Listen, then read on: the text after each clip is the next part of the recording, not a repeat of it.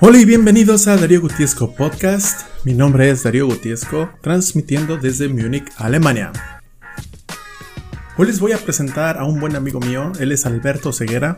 Él es un empresario a cargo de la concesión de una empresa alemana de insumos para la industria papelera en México. En este episodio hablaremos acerca de varios temas como habilidades en el mundo laboral, diferencia de mentalidad entre gerente y empleado, cómo llegar a ser un buen jefe, cómo hacer que te promuevan, cómo dar el salto a ser emprendedor, cómo incluso interactuar y negociar a nivel directivo y cómo influenciarlos, cómo crecer tu empresa pyme, entre otros. Y sin nada más que agregar, comenzamos. ¿Qué onda, amigo? ¿Cómo estamos? ¿Qué onda, amigo? ¿Cómo estás? Qué gusto verte.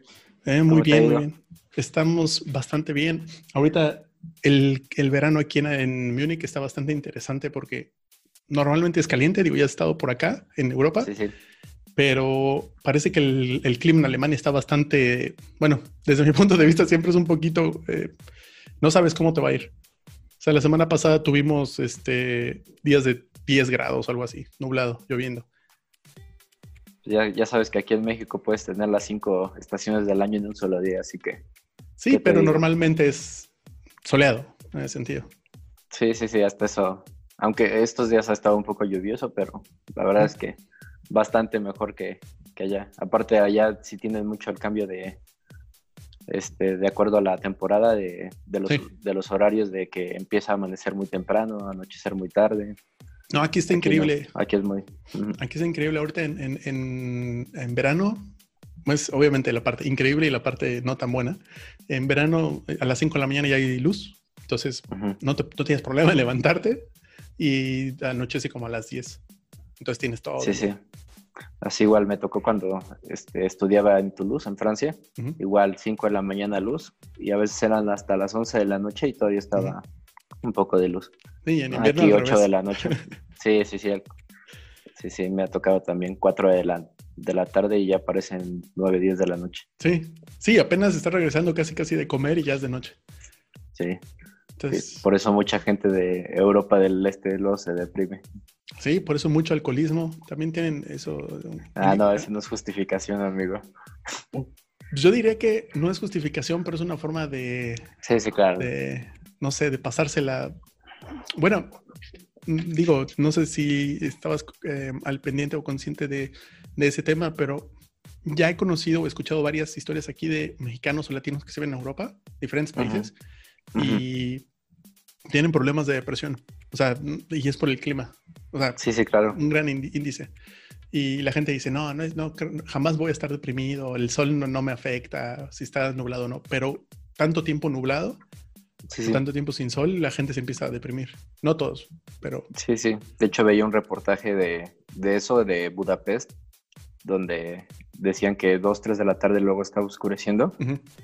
Y hablaban de los índices de depresión por ese tema. Entonces, sí. No, sí está muy relacionado. Sí, claro. A mí también me tocó, digo, no sé si depresión, pero sí andas como de malas, como chinga. Sí, es que imagínate, claro. Vienes de una ciudad o de un país donde pues, prácticamente siempre hay sol, o sea, aunque llueva y todo, pero siempre hay sol. Todos los días. Entonces, pero bueno, muchas gracias por tomar la llamada y no, al contrario, amigo. Vamos a ver qué tanto nos puedes compartir de tus experiencias. De hecho, estoy bastante emocionado de tener esta plática porque, de todas las pláticas que tenemos hasta ahorita los invitados, cada uno trae sus diferentes experiencias.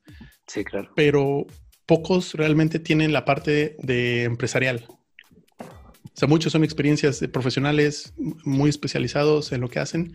La parte empresarial ya desarrollado y digamos, bien posicionado en la parte empresarial. Creo que no todos, finalmente no todos toman ese camino. Entonces también por eso es el caso, pero por eso me alegra que estés acá y nos compartas un poco al respecto. No, va a ser un gusto. Sabes que más allá de lo profesional, tengo un aprecio contigo, entonces va a ser un placer poder compartirte mi experiencia. Ahora sí que soy un libro abierto, lo que gustes preguntar y lo que te pueda apoyar y sirva para compartir un poco de lo que yo he vivido en esta parte, va a ser un placer. Así que tú ve disparando y yo con mucho gusto te voy contestando lo que vaya saliendo. Vale. Pues si quieres para empezar, nos puedes empezar contando quién es Ose. ¿Quién es Alberto Segura? Sí, claro. Bueno, todos mis amigos de la universidad y me conocen como Ose. Me llamo Alberto Ceguera Ochoa. Soy ingeniero mecánico administrador con una especialidad en diseño aeronáutico. Y pues una vez que terminé mi carrera empecé como en la parte de ingeniería de empaque. Ahí estuve 5 años hasta que estuve en una gerencia de empaque, y una vez que cumplí casi 5 años más o menos, decidí emprender, y ahora tengo la concesión de una empresa alemana que es del rubro de la industria papelera, hace un insumo para máquinas papeleras, y tengo la concesión aquí en México, junto con una asociación que tengo con mi papá. Entonces tiene más o menos como 3 años y medio, casi 4 años que puse la empresa, y pues básicamente ahorita me dedico a eso. Tengo la concesión, representación, o como digamos que se quiera decir, de esta empresa alemana aquí en México. Entonces pues sí, ha sido un cambio muy diferente de pasar de corporativo, donde pues básicamente estás dependiendo de una empresa, a ya tener pues en sí la empresa bajo tu cargo, y pues sí, ha sido una experiencia bastante grata, pero pues dentro de lo que cabe creo que ha sido una muy buena decisión. Ok, pero ¿y crees que nos puedas contar un poquito de cómo fue tu transición, vamos a decirlo, cómo empezaste trabajando y cómo ha sido esa transición? En general, lo que me interesa saber sería cómo fue tu paso a paso de, digamos, empleado o de godín, para así decirlo, y Sí, claro. cómo fue subiendo o cómo fue mejorando, cambiando, digo, a lo mejor para bien o para mal, la parte de empleado, luego a gerencia y luego pasar a dar el paso a emprendedor.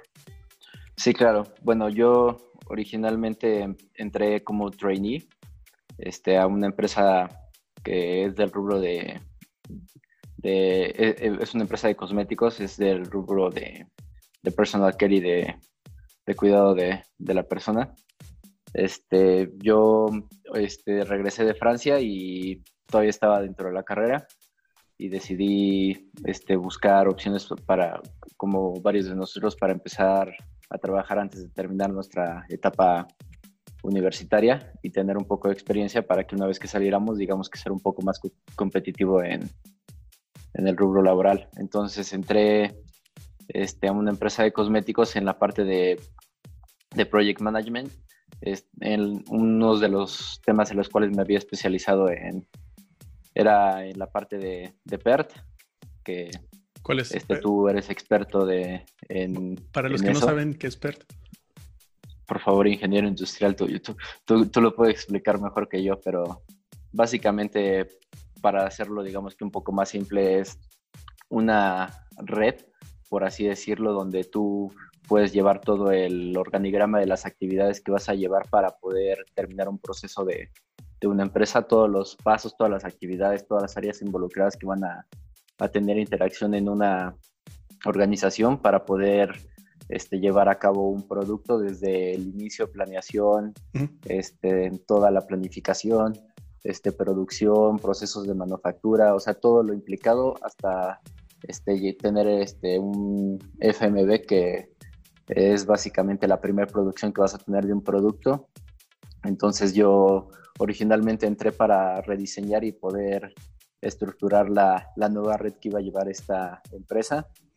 Y duré únicamente 5 meses en esta posición, hasta que a los 5 meses me ofrecieron ya una posición de planta en la empresa, aunque todavía seguí estudiando. O sea, esto fue como, digamos que la primera excepción. O sea, tuve la oportunidad ya de integrarme de tiempo completo a rubro laboral, todavía estudiando, lo cual obviamente fue un poco pesado los últimos meses y semestres de la carrera, por lo mismo de que estaba trabajando de tiempo completo, pero al final era la oportunidad de ya tener un trabajo en forma, siendo que todavía no era graduado. Y de ahí empezó, digamos que mi oportunidad o mi experiencia de poder saltar a diferentes áreas. Algo que para mí es muy importante es el poder conocer de todo, porque ahorita ya te platicaré un poco más, pero es un hecho de que yo siempre he pensado de que de acuerdo al puesto en el que tú quieres estar, tienes que prepararte. Algo que nos pasa mucho es de que pensamos que una persona es muy buena, pero por así decirlo es como muy talachera. Es una persona que se dedica o que hace muy bien su trabajo, sin embargo, al no tener experiencia o conocimiento de otras áreas, se ve muy limitado en las oportunidades que se le pueden presentar. Entonces, algo que yo quise como tratar de capturar o de poder obtener en el rubro laboral fue el poder moverme a áreas que no tenían mucho que ver con lo que yo había estudiado o áreas donde yo no tenía esa expertise para poder permeable y poder seguir creciendo. Entonces, de esta área que era de Project Management que era de PERT, salté a finanzas. Uh-huh. Estuve en planeación financiera, que obviamente yo soy ingeniero mecánico, no tiene absolutamente nada que ver. Sin embargo, tuve la oportunidad porque en su momento un director vio toda la red que había rediseñado y me ofreció un proyecto donde quería hacer algo parecido, así de poder automatizar y hacer por así decirlo, un sistema, un programa donde pudiéramos hacer una automatización similar, pero en la parte financiera. Y me ofreció irme a la parte de planeación financiera y costeo del producto para esta empresa. Y efectivamente ahí estuve más o menos como entre 6 meses y un año en toda la parte de planeación financiera, y pues obviamente ahí me metí en temas que yo en la vida había visto en la parte de ingeniería. Okay. Pero ahí empezaste al final, desde cero. Sí, claro, o sea, okay. Ahí empecé, obviamente, bueno. Tenías noción, pero... Yo lo que siempre he pensado, sí, o sea, yo lo que siempre he pensado es que la carrera lo que te da en realidad es una metodología. O sea, en realidad, ya una vez que estás en el rubro laboral, lo que utilizas en sí de tu carrera es muy poco, por así decirlo. De hecho, ves 40,000 programas y te das cuenta que una vez que llegas a todas las empresas, casi todo el mundo utiliza simplemente Excel por temas de costo, por lo que quieras, pero al final, o sea, a ti lo que te sirve es tener el conocimiento de cómo se hacen las cosas, por así decirlo. Pero en realidad, lo que te das cuenta de lo que te da en sí la formación académica es una metodología de trabajo. O sea, es una metodología de saber cómo abordar los temas, cómo resolverlos. Sin embargo, pues obviamente no llegas al rubro laboral y te pones a hacer integrales o cálculo diferencial. O sea, en realidad a ti lo que te sirve es saber cómo estructurar, cómo trabajar y con base a eso poder resolver o sistematizar tus diferentes procesos. Entonces, obviamente tenía una base, por así decirlo, de formación académica, pero hablando de los temas de finanzas, pues yo estaba en cero. O sea, básicamente no sabía, bueno, o sea, tenía noción de algunos términos, pero no, o sea, desde temas como Incoterms, o sea, temas que para un financiero son su día a día, pues para mí, digamos que eran nuevos, ¿no? Entonces, entré a planeación financiera, estuve ahí, digo que entre 6 meses, un año, y estuve luego en costo del producto, luego estuve yo, llevando toda la parte de inventarios, facturación, importaciones. ¿Pero todo eso dentro de la parte financiera? Sí, o sea, digamos que dentro de la parte que pasar a logística o algo así. ¿O estabas involucrado con ellos? Todo eso estaba reportando a digamos que al CFO y a toda la parte de finanzas, y dentro de la misma área, te digo que yo lo que tuve de ventaja o de fortuna es que empecé a saltar mucho, y no saltar porque yo lo buscara, sino digamos que, o sea, afortunadamente el trabajo que estuve realizando, digamos que en su momento fue bueno, que la gente me estuvo buscando, y si bien había una política donde se supone que en un año no te podías tú cambiar de empleo o de posición, por así decirlo, cuando es un gerente o un director o alguien que te está buscando para una posición, digamos que ahí sí se da como que esa oportunidad, ¿no? Entonces yo te digo, estuve en planeación financiera, luego estuve en costeo, luego estuve en la parte de logística para toda la parte de importaciones, luego me buscaron para llevar toda la facturación de todo Centroamérica y Guatemala. Entonces veía o sea, me tocó como los financieros, la parte de los cierres mensuales, y fui cambiando de diferentes posiciones en la parte de finanzas, y así estuve cambiando de diferentes posiciones más o menos como 2 años. pero también llegó un punto donde ya también dije, no, o sea, algo que me está pasando es de que ya estoy aprendiendo de todo. Sin embargo, si bien trabajé antes de graduarme en la parte de ingeniería, también yo como ingeniero no me conviene también alejarme por completo alejarme por completo de ingeniería. O sea, yo necesito en algún momento regresar a la parte de ingeniería, porque también si salgo de esta empresa a buscar en otra empresa algún trabajo, voy a tener muchas dificultades, porque en realidad tengo mucha experiencia, pero no tengo experiencia en lo mío, en la parte de ingeniería. Y entonces empecé a buscar el que fue originalmente mi primer jefe, que fue cuando entré como trainee. Sin embargo, el que en su momento me tocó y que también por eso decidí cambiarme es que solo habían, bueno, ya se manejan por categorías, solo habían 4 categorías, y los 4 ingenieros que llevaban las categorías llevaban 20, 25 años en la empresa. Entonces, pues no veía obviamente un futuro ahí como a corto plazo muy alentador, porque sabía que después de 20, 25 años, pues obviamente no había rotación, entonces no se iba a abrir la oportunidad de que se abriera alguna de estas posiciones. En ese momento uno de los ingenieros se jubila, entonces yo digo, pues es mi momento, voy a ir a buscar a este director, y pues obviamente yo ya trabajé con él, ya me conoce, y también pues obviamente he tenido interacción en esta parte de finanzas y todo, pero con el área, para que me dé la oportunidad. Entonces ya lo tenía como en mente el mismo día que se abrió o sea, que me enteré que se iba a ir. Dije, voy a esperar a que, porque todavía, o sea, este ingeniero me comentó para que yo fuera a buscar al gerente y que para que me diera la oportunidad, pero todavía no se hacía público en la empresa. Entonces dije, no, pues o sea, me voy a esperar a que ya como que se haga del conocimiento de todos, y luego lo voy a ir a buscar.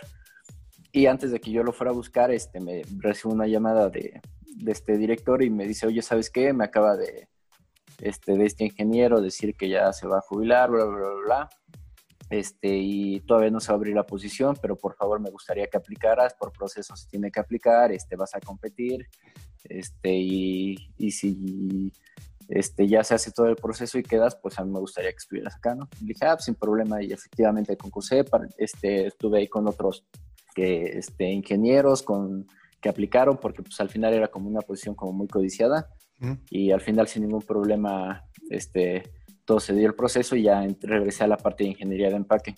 Okay, entonces ya... Una pregunta como... sí, claro. Es que dices sin ningún problema, pero como... Bueno, sí. No, digo, suena bien, digo, suena bastante bien. Digo, lo que te quiero preguntar es, ¿tú a qué le atribuyes? Digo, porque creo que... Digo, te conozco personalmente y sé más o menos qué atributos tienes. O sea, como en cuanto a trabajo, digamos que por los estudios que tenemos o de que nos has contado, y en la otra parte personal.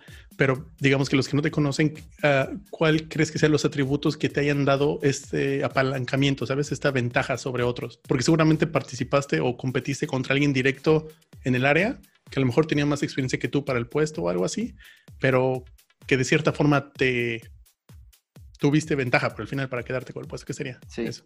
Sí, bueno, dije sin ningún problema, pero digamos que para no es tu mérito. Clavarme mucho en el tema, pero en realidad, o sea, fue un proceso donde no solo participé yo. De hecho, al principio se me hizo un poco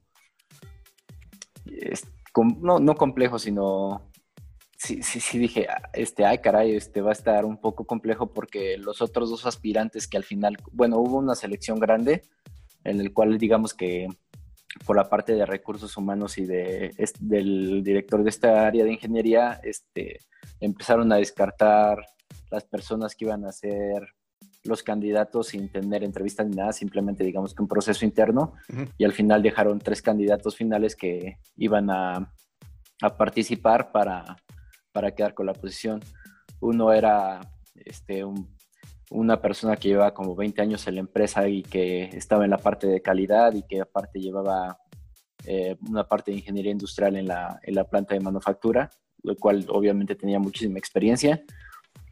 Y otro era un ingeniero que estaba aplicando de Brasil, el cual llevaba estas mismas categorías, llevaba como 10, 15 años llevándolo, y quería tener la parte de LATAM, que era la que estábamos aplicando. Entonces, obviamente en experiencia me lleva muchísimo. Yo no tenía absolutamente nada de experiencia en la parte de ingeniería.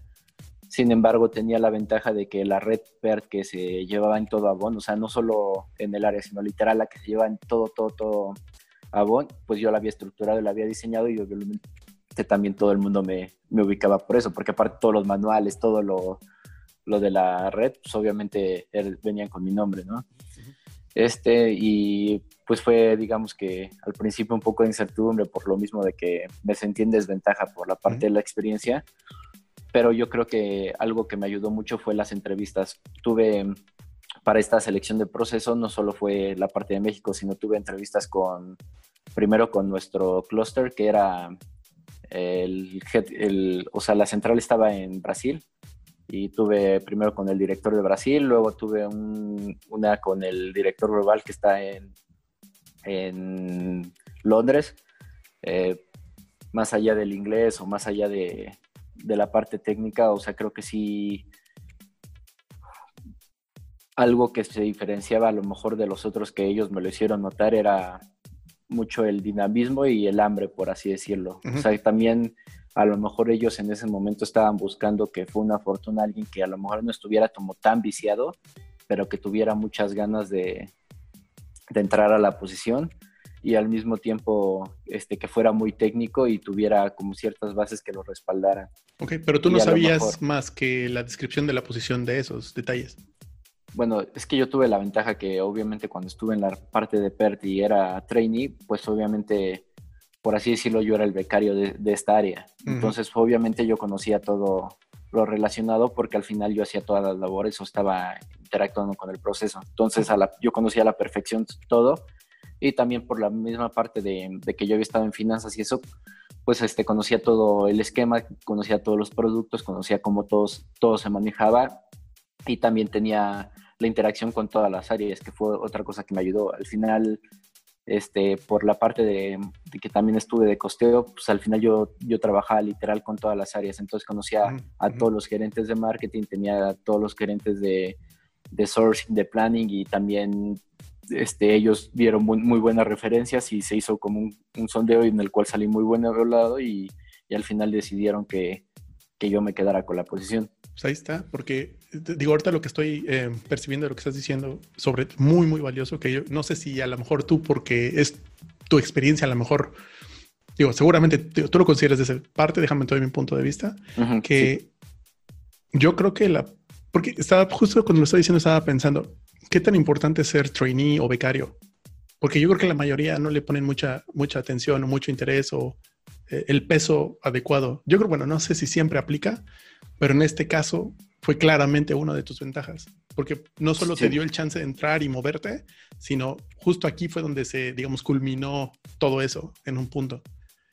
Sí, de hecho, yo siempre me sentí afortunado de las personas o los jefes que de cierta forma me fueron tocando, porque de cierta forma fueron los causantes de que pude crecer en las diferentes etapas en las que tuve. Y es algo que yo también traté de replicar, incluso cuando también ya llegó su momento donde tuve mis trainees y mis becarios. O sea, yo tuve la ventaja que nunca fui el clásico becario que era de vamos a sacar copias o vamos a hacer todo el trabajo que no quieren hacer los ingenieros, tú lo vas a hacer. Entonces, yo sí tuve la ventaja de que desde el principio, como mi primer proyecto fue rediseñar esta red PERT, o sea, fue un trabajo que sí fue como muy con una cierta remuneración o con una cierta relevancia dentro de la empresa. Entonces, desde el principio sí tuve esa ventaja. Entonces, sí, o sea, yo creo que el ser trainee o el ser becario al final es algo muy provechoso, y que yo sí considero que toda la gente que está estudiando tendría que tratar de propiciar, porque al final es el tener la experiencia de empezar a probar cómo es el mundo, a lo mejor no con la responsabilidad que tiene ya una persona que está de planta y que al final sabes que su vida al final gira del ingreso y de todo lo que está haciendo en una empresa.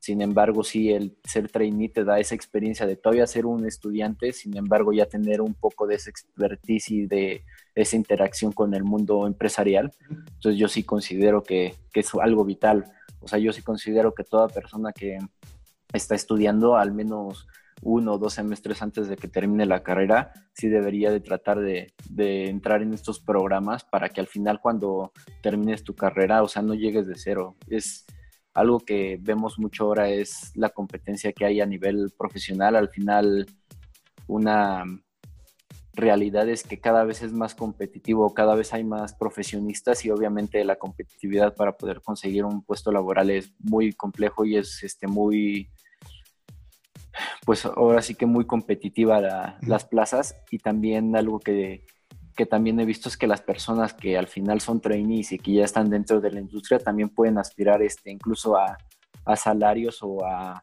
ventajas competitivas más altas al ya tener un poco de expertise.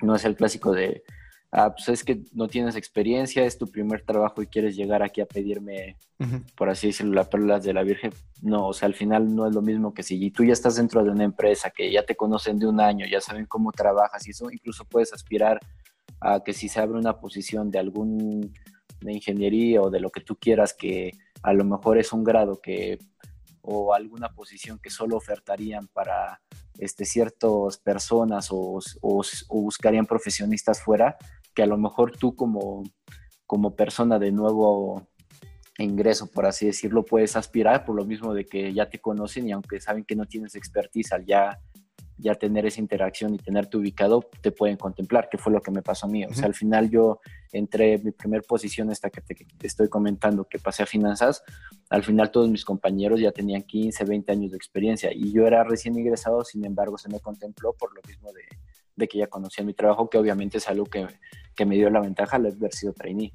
Sin embargo, una persona recién egresada que hubiera aplicado probablemente nunca lo hubieran contemplado. Lo hubieran abierto a personas que ya tuvieran cierta expertise en la industria. Sin embargo, como yo era una persona que me ubicaban ya de la misma empresa, se acercaron conmigo para ofrecerme la posición, que es algo que sí te da el tener esa interacción y ese roce en una empresa. Y yo creo que sí, o sea, el ser trainee o becario es algo muy provechoso, muy, muy provechoso. Yo creo que está bueno saberlo porque, digo, tú ya tuviste esa experiencia, yo también ya tuve mi experiencia como trainee y también hay programas de trainee. O sea, sabes, como hay unos que solamente es de becario y solo vienes a hacer talacha, como dices, pero hay otros donde son programas están diseñados para formarlo de los líderes del mañana, ¿no? Algunos de esos. Entonces, lo ideal sería tomar esos. Hay veces que no es posible, digo, por lo mismo que dices que hay mucha competencia, pero sí vale la pena porque, quieras o no, es una forma de darte a conocer. Como al final nadie te conoce, porque solo tienes un papel que puede hablar por ti y tus calificaciones, pero realmente no dice nada. Entonces, el hecho de que tengas el chance de probarte y que te vean y darte a conocer es la mejor carta de presentación que puedes tener. Sí, no, y de hecho, ahora que hablas del papel y todo, o sea, es chistoso porque todo el mundo piensa que el mejor promedio de la carrera o el que tiene las mejores calificaciones y que tuvo diferentes reconocimientos va a tener el mejor trabajo, y luego te das cuenta que dices, no inventes, el cuate que se la pasó reprobando toda la carrera, que no sabemos ni cómo terminó y que reprobó varios, de repente te das cuenta y ahora en la actualidad, a lo mejor 5, 6, 8, 10 años después, y te das cuenta que probablemente esa persona tiene una mejor posición que la otra persona e incluso hay personas que eran a lo mejor los mejores promedios y les costó muchísimo entrar al rubro laboral. Gran parte porque se dedicaron mucho a la carrera y no desarrollaron otras habilidades, que es un muy tema teóricos. Que ahorita te voy a comentar, exactamente, que eran muy teóricos. Y la otra es que era como te comentaba al principio, o sea, al final en una empresa no se trata de ser como tan talachero, sino más bien de tener las aptitudes y las habilidades de acuerdo a lo que tú quieres aspirar. Por ejemplo, tú muchas veces dices, es que tal gerente, ¿cómo es posible que sea gerente? Y es como un tema muy recurrente que escuchas en la industria, o sea, que dices, es que este cuate no sabe absolutamente de nada y es gerente.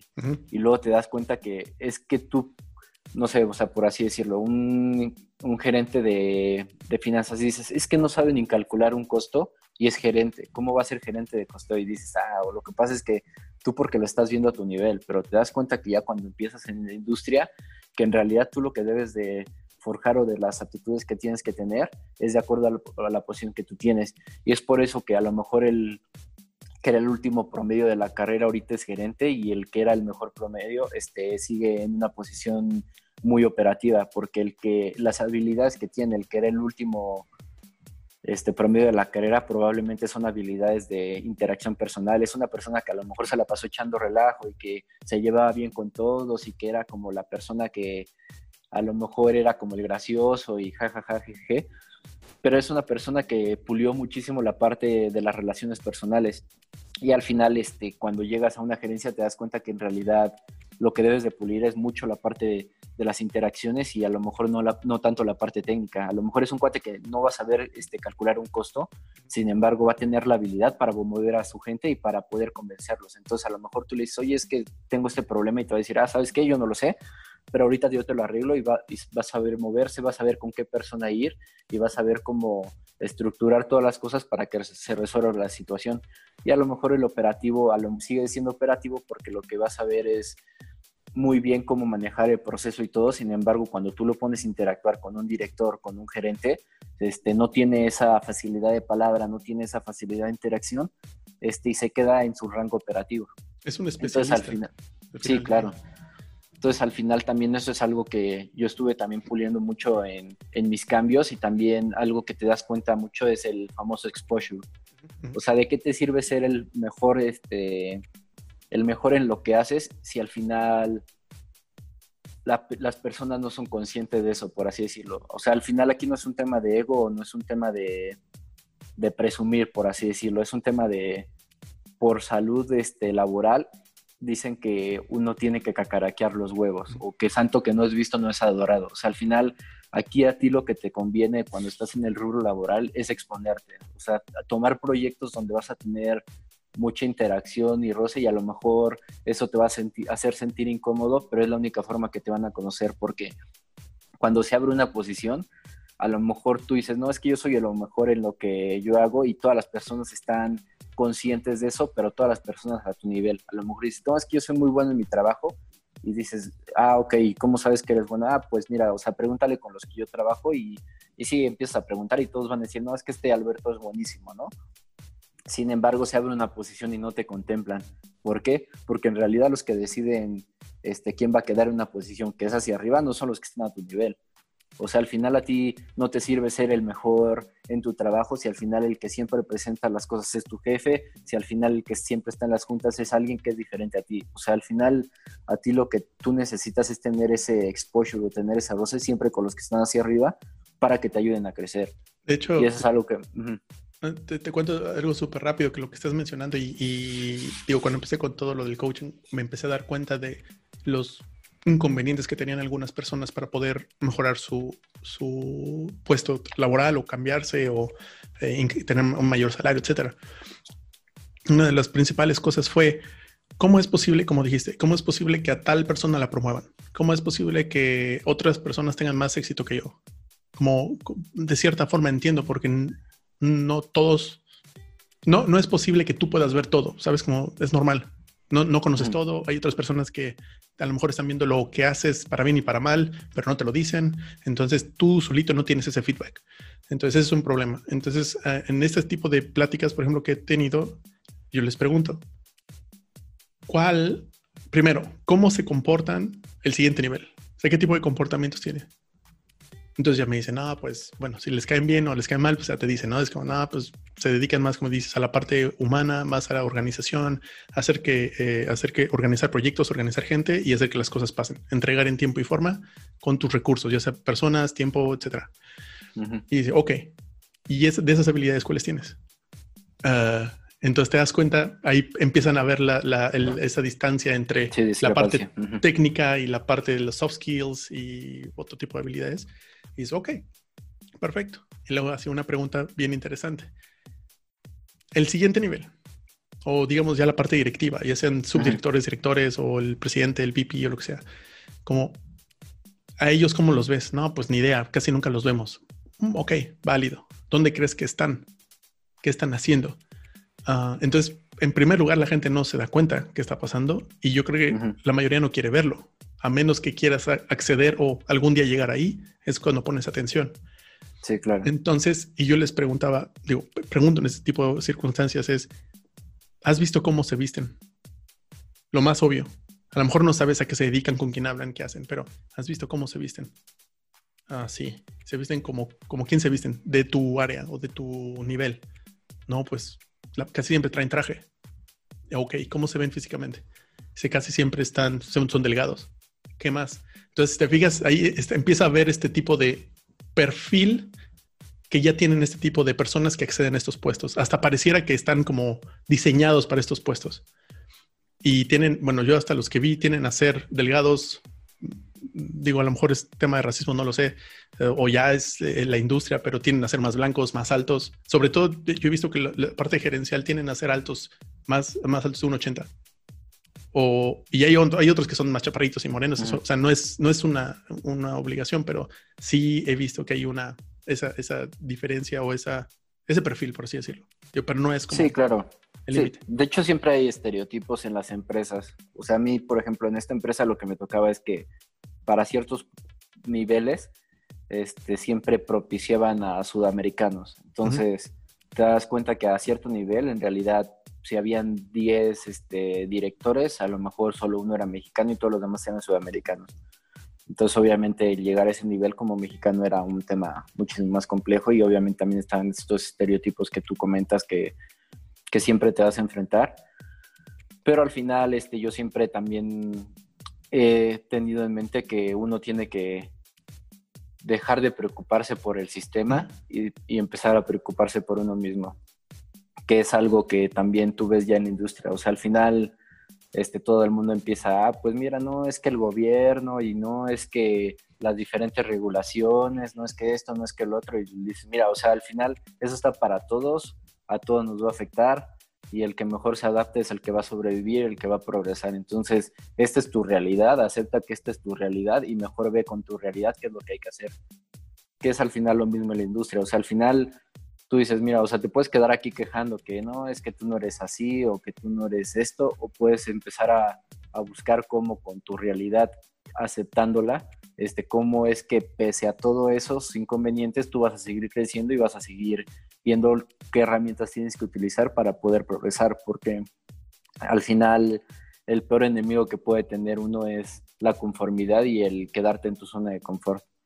Y era lo que te decía, al final, la parte del exposure. O sea, a mí algo que me ayudó para poder seguir, porque al final también luego hay diferentes, bueno, ahorita todavía estoy en la parte de que era ingeniero, pero ya una vez siendo gerentes hay como diferentes niveles de gerencia, por así decirlo. Y al final a mí lo que me apoyó en todo este momento fue la parte de, ¿qué te digo?, del exposure. O sea, al final se presentaba un proyecto. Ahí se manejan por categorías. Yo originalmente estaba en fragancias y luego entré a la parte de make-up, que era la más compleja, pero yo decidí que por favor me la dieran, pensando no en la parte de procesos de manufactura. Al final, si bien no somos como hombres, por así decirlo, expertos en la parte de make-up, por lo mismo de que no interactuamos con los productos o no tenemos esa expertise a lo largo de nuestra vida de conocerlos, ya hablando ingenierilmente, o sea, el tener procesos de fundición, compactado, inyección en caliente, inyección en frío por los diferentes productos que tienes, era una parte que te iba a enriquecer muchísimo como ingeniero y decidí tomarla. Y luego se abren proyectos como traer producción de China aquí a México, donde era un proyecto donde dicen, mira, es un proyecto que va a ser muy pesado, pero cada viernes vas a tener que presentar resultados con el OPCOM, que es todos los directores. Entonces dije, no, este es el proyecto que yo necesito, porque todos los viernes, o sea, cada semana voy a estar con todos los directores presentándoles resultados. Entonces, si en algún momento se abre una posición arriba y tienen que decidir quién va a ir, obviamente a mí todos los directores me van a conocer por la interacción que tengo en este proyecto. Y obviamente a ese proyecto le echaba 3 veces más ganas, porque obviamente iba a ser mi carta de presentación con los de arriba. Y efectivamente, cuando se abrió una gerencia me contemplaron y los que decidieron fue la parte de los directores. Y obviamente ya me conocían. ¿Es el mismo puesto que te referías, que estuviste participando en manufactura e ingeniería? Sí, o sea, digamos que yo estaba primero como ingeniero, que es la parte de diseño y todo, y luego ya empiezas a escalar ahí mismo Ya luego llegó un punto donde llevaba también toda la parte de NOLA, que todo digamos que el clúster. Luego empecé a llevar, ya a ser responsable de diferentes categorías y digamos que fue escalando, por así decirlo, hasta que ya llegué a un punto donde también dije, mira, ya aprendí de finanzas, ya aprendí de logística, también tuve la oportunidad de interactuar con marketing, empecé a tomar proyectos de diseño para poder estar también con la parte de planeación en diseño, marketing, bla, bla, bla. Entonces, como que dije, mira, ya me empapé un poco, por así decirlo, de todas las áreas. Ya tengo una expertise de tanto tiempo en la parte de ingeniería. También algo que quiero es también no depender de una empresa y también ver qué puedo hacer por mi cuenta.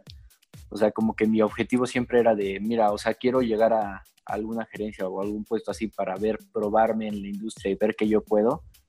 Pero mi objetivo desde el principio siempre era poder abrir un negocio y estar, digamos que, por mi cuenta y por mis medios, también a lo mejor un poco por la experiencia familiar donde yo tuve, mi papá estuvo muchísimos años en una empresa y cuando fue esto de la crisis de Estados Unidos, le tocó salir y obviamente me tocó a mí vivir todo el proceso de cómo tienes ese shock cuando estás tanto tiempo en una empresa y tienes que valerte por tus medios y dije, yo quiero de cierta forma evitarme ese tema y yo depender de mí en el rubro laboral. Antes Sin de embargo, la crisis. Sí, claro. Pero sin embargo sí quiero como probarme para ver, en primera para ganar experiencia, porque pues obviamente eso no lo iba a ganar poniendo yo un negocio, o sea, al final necesitaba tener esa experiencia en el rubro laboral y corporativo y al mismo tiempo quería ver qué tanto podía crecer y probarme, por así decirlo, retarme para ver que en realidad era competitivo. Ya cuando llegué a cierto nivel o a cierta posición dije, ok, ¿sabes qué? Entonces ahora sí me quiero aventar. Y te digo que agarramos esta concesión de una empresa alemana que no tenía operaciones aquí en México. Se buscó a esta empresa que aparte tiene, digamos que una cabeza en Burgos, España. Se habló con ellos, se llegó a un acuerdo. Obviamente ya sabes las negociaciones, ¿sabes qué? Yo voy a tomar esta empresa, la llevo a México, hacemos acuerdos, hacemos todo el trámite de cómo vamos a hacer la operación.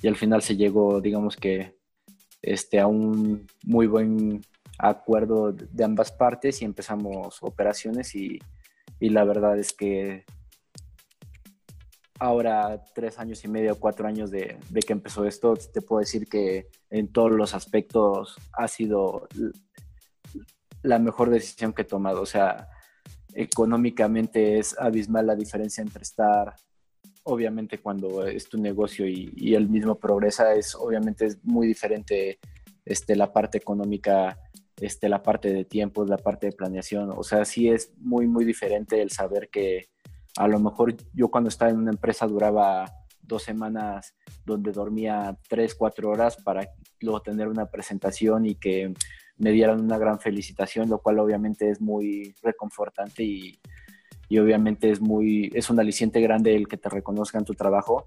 Sin embargo, aquí también dices, bueno, o sea, voy a tener 2 semanas donde a lo mejor duermo básicamente nada.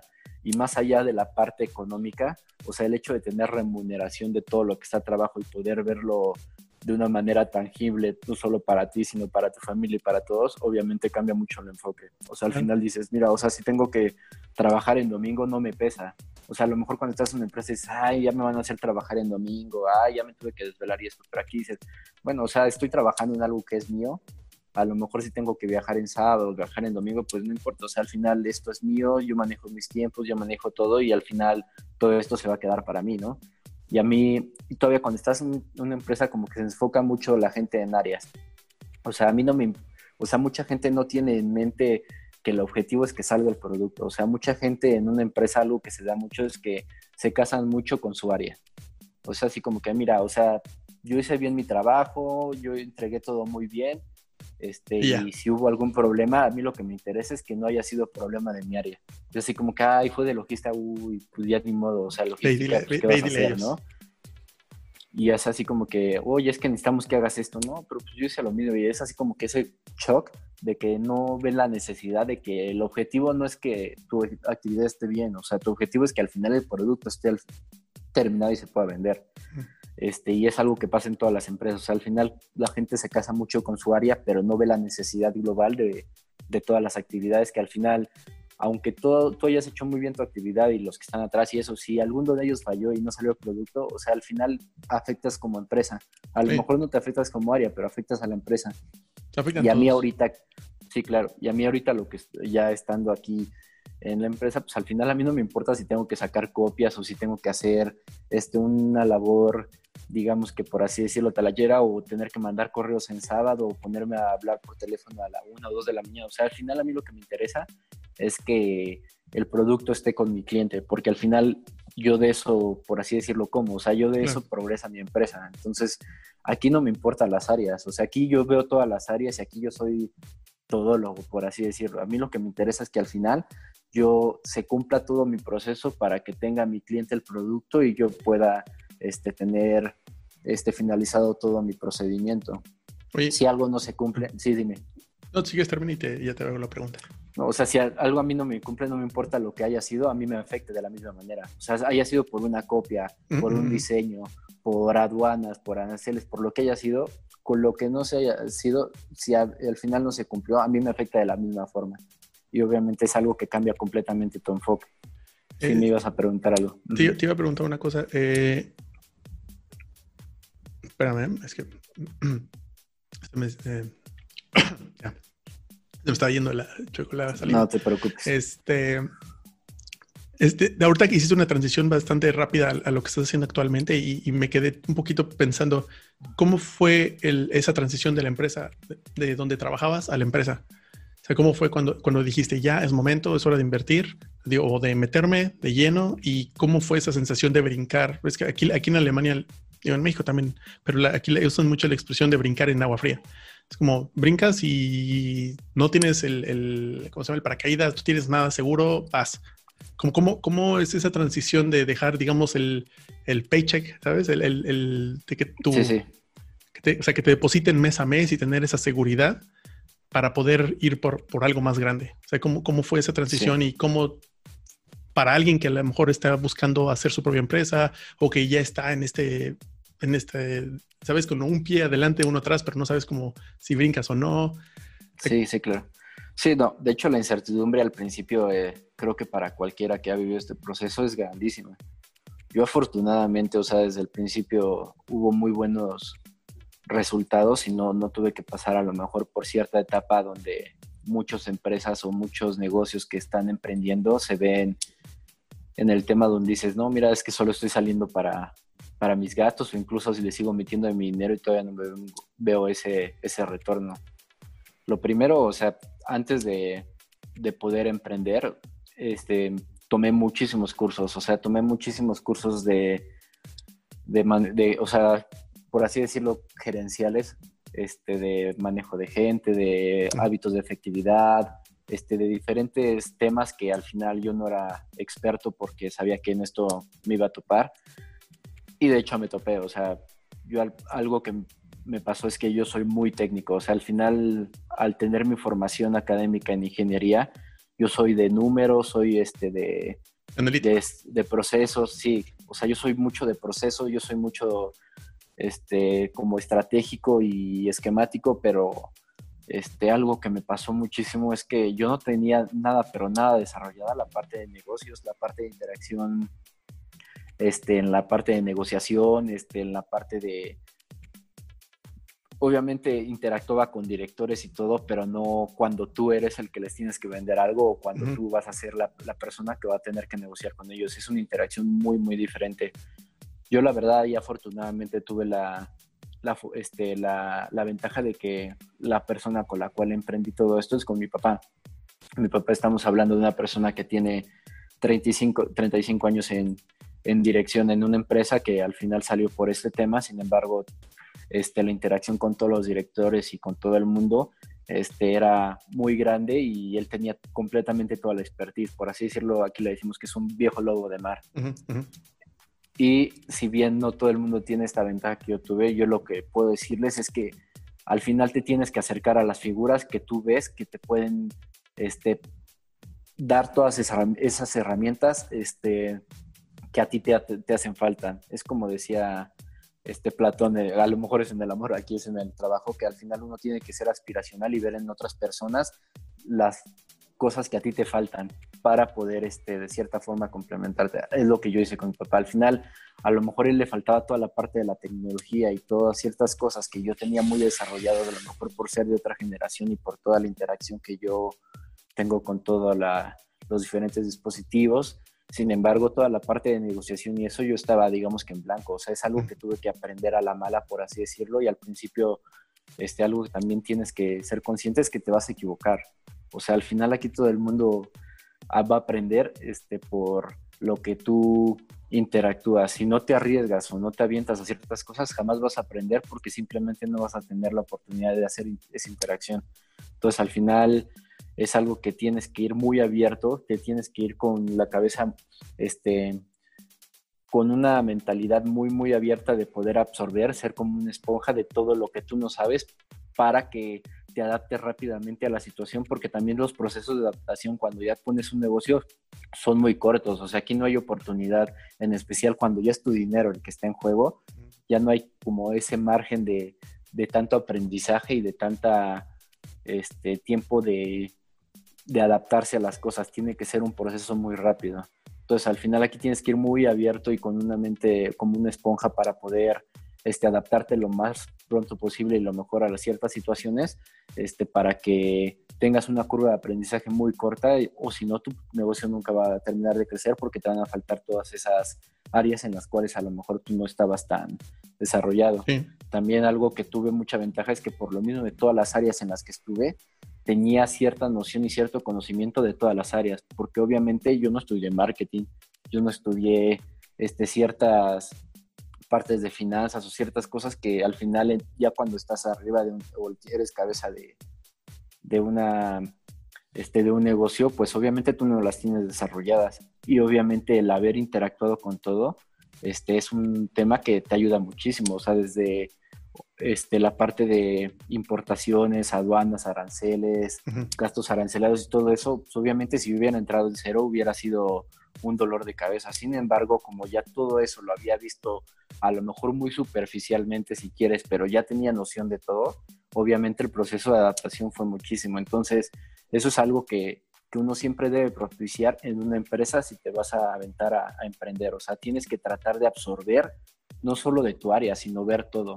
O sea, algo que debes de estar muy consciente es que tienes que estar abierto a aprender todos los procesos y al menos entender para qué sirve y qué hace cada área. Sí. Porque al final no sabes en qué momento lo vas a utilizar. O sea, tú tienes que saber de costos, tienes que saber de logística, tienes que saber de planeación, tienes que saber de sourcing, tienes que saber de marketing, tienes que saber de finanzas, tienes que saber de legal. O sea, tienes que saber un poco de todos y entender al menos los procesos de qué hace todo, porque al final si tú quieres aspirar, era lo que hablamos hace rato, o sea, si tú te estás preparando para una posición arriba, tienes que saber qué es los conocimientos que tienes que tener de la parte de arriba. Si te quedas solamente en ingeniería, jamás vas a poder crecer porque tu conocimiento está en hacer limitado la posición, exactamente, de esa área. Sin embargo, si estás arriba, tú dices, es que yo soy el gerente de ingeniería, porque tengo que saber de algo más. Pues sí, porque tú vas a ir a una junta donde el único que va a saber de ingeniería eres tú, porque va a ser una junta con todos los gerentes. Entonces ya no van a estar los otros ingenieros donde vas a hablar solo de ingeniería. Entonces, en realidad a ti no te va a servir saber de ingeniería, porque en realidad el único que va a ser ingeniero eres tú. A ti lo que te interesa es saber de todas las demás, porque cuando llegues a una junta donde se van a tomar diferentes decisiones, te van a tomar tu punto de vista de la parte de ingeniería y tienes que relacionarlo con todas las demás áreas para que en realidad tu voz pueda ser escuchada. Y ese es el problema. O sea que mucha gente se hace buenísimo, se especializa y se hace una persona muy, muy buena, pero en su área, pero no ven hacia arriba. Entonces, lo mejor que puedes hacer es interactuar y llenarte de todas las demás áreas, porque al final eso es lo que te va a dar las herramientas para crecer y no tanto la expertise que puedas propiciar o que puedas adquirir de tu misma área. Obviamente eso te va a ayudar a hacer tus labores al día a día, pero si tú quieres crecer y tu objetivo es ir hacia arriba, sí tienes que enfocarte mucho, no a lo que ya sabes, porque eso es algo que has ido trabajando a lo largo de los años, sino que debes de enfocarte a aprender y a conocer todo aquello que no sabes. Y la otra es leer, o sea, toda la parte de lectura es buenísima para poder adquirir cosas que no sabes y no leer de temas que al final son de tu día a día, sino leer de temas que no tienes desarrollado, o sea, todos los temas como yo te digo, o sea, desde yo leía Stephen Covey, hábitos de efectividad, parte de gerencia, tomaba todos los cursos que me ofrecían en la empresa, todos los tomaba. Me la vivía en cursos de, la mayoría enfocados a la parte de gerencia y de, directiva, pues así decirlo, de manejo de personas, que es algo que es tu tema básico. O sea, al final cuando vas a crecer, a ti lo que más te interesa, más que la parte técnica, es el manejo de personas y aprender cuáles son los diferentes tipos de personas para poder manejarlo. Y también todo eso me ha ayudado ahorita en la empresa, ¿no? Porque al final, pues yo todas las negociaciones que las tengo que cerrar, las cierro con los diferentes directores y con los diferentes... O sea, yo todavía cuando estaba en esta empresa tenía interacción con, a lo mejor en la parte de mi día a día con cierto nivel, y de vez en cuando tenía interacción con la parte de arriba en ciertos proyectos. Pero obviamente ya ahorita en el nivel que estoy y con la interacción que tengo, también yo sé que todas mis negociaciones y todos los convenios y todo lo que voy a hablar a cerrar en la parte de negocios, yo sé que va a ser a un cierto nivel de gente que tú obviamente notas que tiene una expertise asombrosa. O sea, por ejemplo, yo si voy a cerrar negocios con el director de Copames, con el director de Grupo Smurf y con el director de Green Paper, o sea, yo sé que a lo mejor va a ser en una comida donde estos tipos te van a empezar a hablar con una labia y con un raciocinio impresionante, y tú tienes que tener la capacidad de entenderlo y de cierta forma comprender los diferentes tipos de personalidades.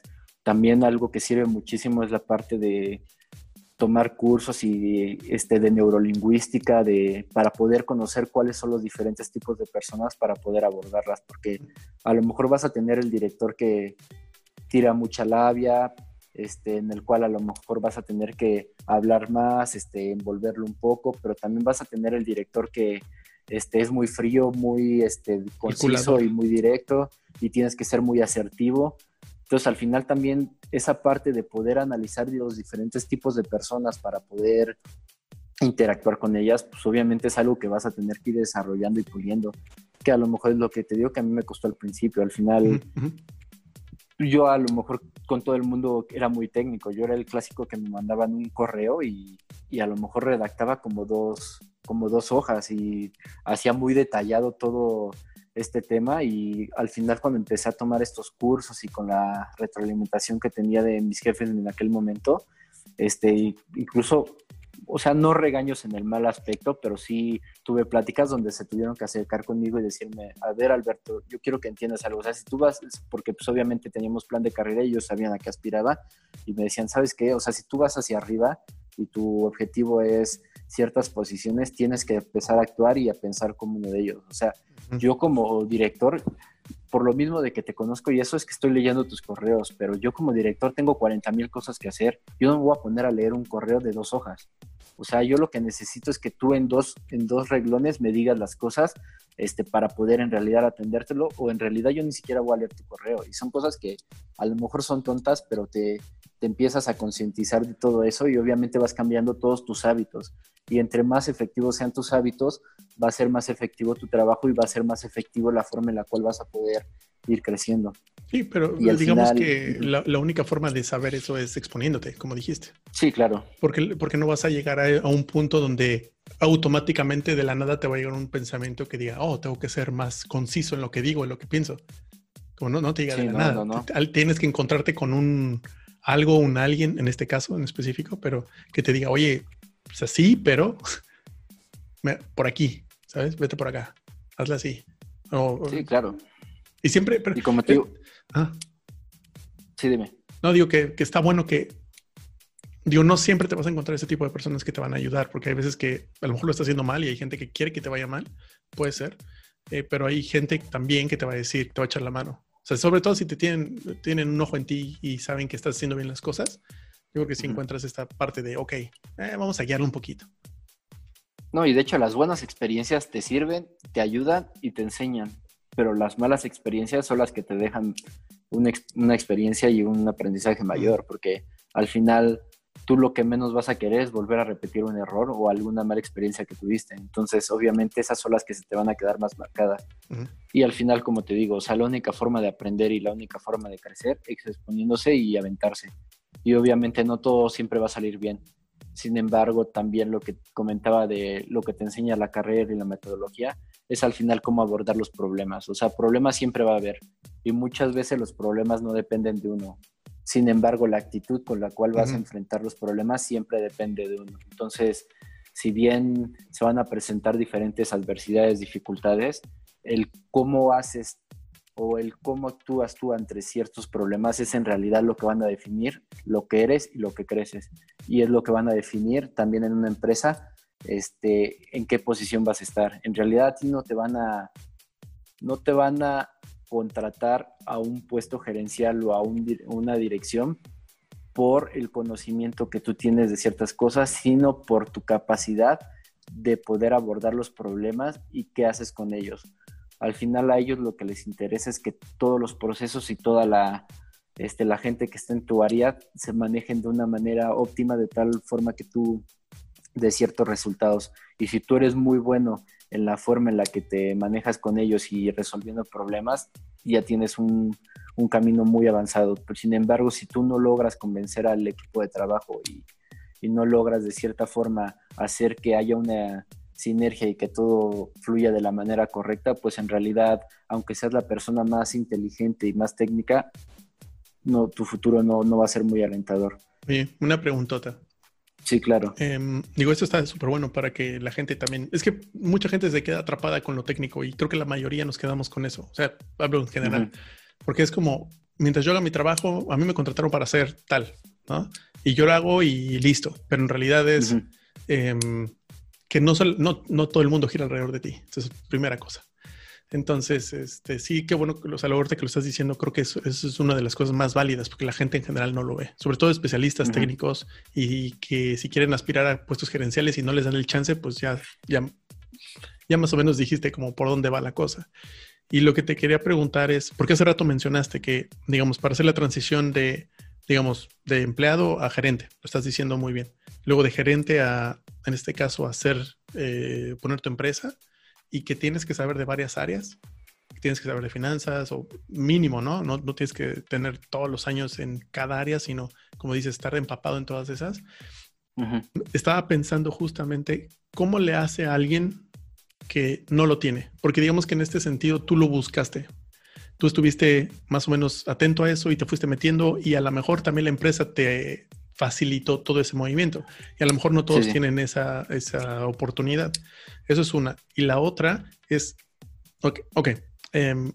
tú tuviste esa experiencia, ¿cómo le haría a alguien o cómo le tendría que hacer a alguien que no tuvo esa oportunidad, pero que es necesario que hagan ventas, marketing, recursos humanos o gerencia de personas que suena abrumador? Ese es a lo que voy. Suena un poco abrumador y es como, oye, yo no sé nada de eso, pero quiero empezar. Sí, bueno, primero, o sea, es muy, muy importante la parte técnica. O sea, nunca hay que restarle valor, pero también uno no se tiene que enfocar solo a lo suyo, sino a desarrollar los diferentes aspectos, que es lo que hemos estado platicando. También algo que te platicaba hace rato es que muchas veces nosotros decimos, es que cómo este gerente llegó a ser gerente si no sabe de nada. Y yo decía, es que a lo mejor es un gerente que a lo mejor no es tan técnico, sin embargo, tiene otras habilidades las cuales nosotros a lo mejor no percibimos, pero es muy bueno en lo que hace, por lo mismo que tiene esa facilidad para saber resolver problemas y saber con quién hacerlo. Y eso es algo que voy a permear o que voy a transmitir a lo que es la empresa. O sea, al final aquí, como te digo, es muy importante que sepas o que tengas noción de todas las diferentes áreas. Sin embargo, a ti lo que te interesa o las habilidades que tienes que tener es el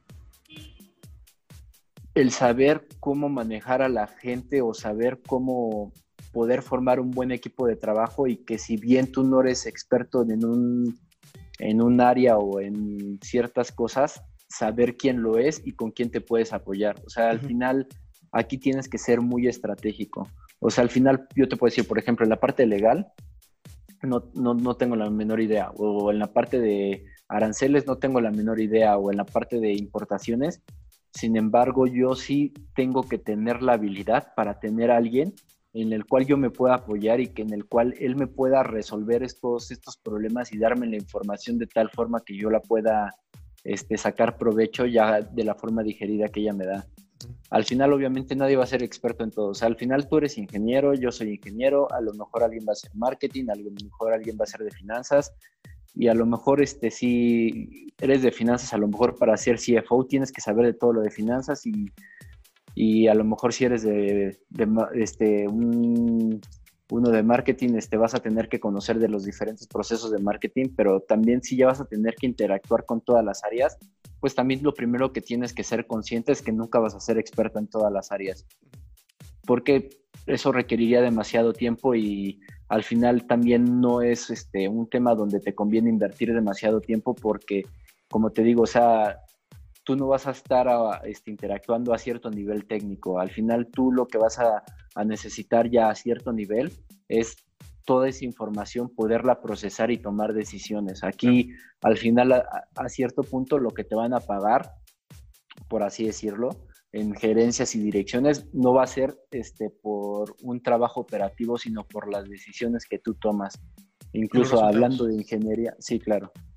Hablando de ingeniería, en realidad a ti no te van a pagar por el desarrollo técnico, por así decirlo. Eso se lo van a pagar a tus empleados. A ti te van a pagar por la forma en la cual tú vas a manejar a las personas para que salgan los procesos y las decisiones que vas a tomar para que siga progresando. Entonces aquí,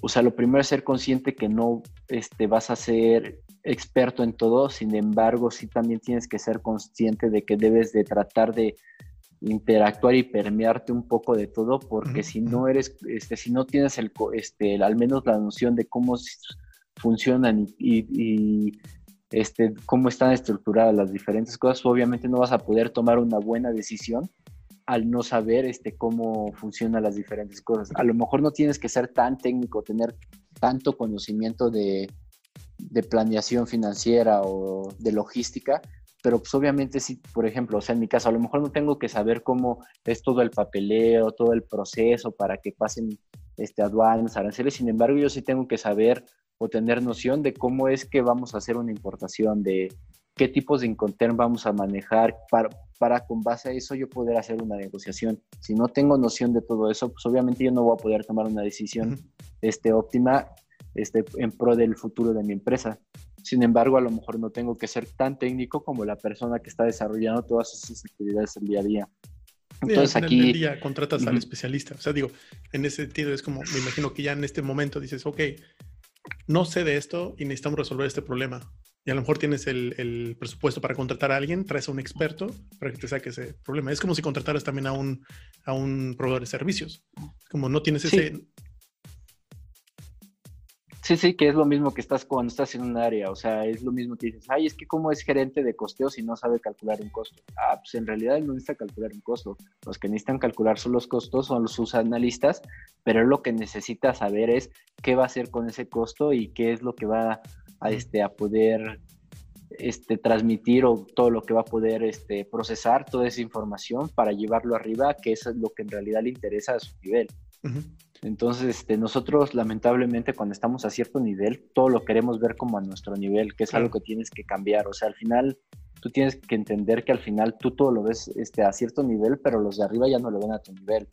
Y tú quieres que la gente sepa lo que tú estás interactuando a tu nivel, pero al final para ellos no es tan útil todo eso, porque al final a ellos lo que les interesa es a lo mejor tanto los procesos y no tanto las actividades, por así decirlo. O sea, al final a él no, o sea, no sé, el de diseño no le interesa a lo mejor tanto cómo va a funcionar un sistema CAD o CAE y cómo tiene que manejar CATIA o Photoshop o AutoCAD o lo que sea del rubro, ¿no? A él en realidad lo que le interesa es ya con todos los planos y con todos los bocetos y con todo lo que hagas, qué va a procesar con esa información.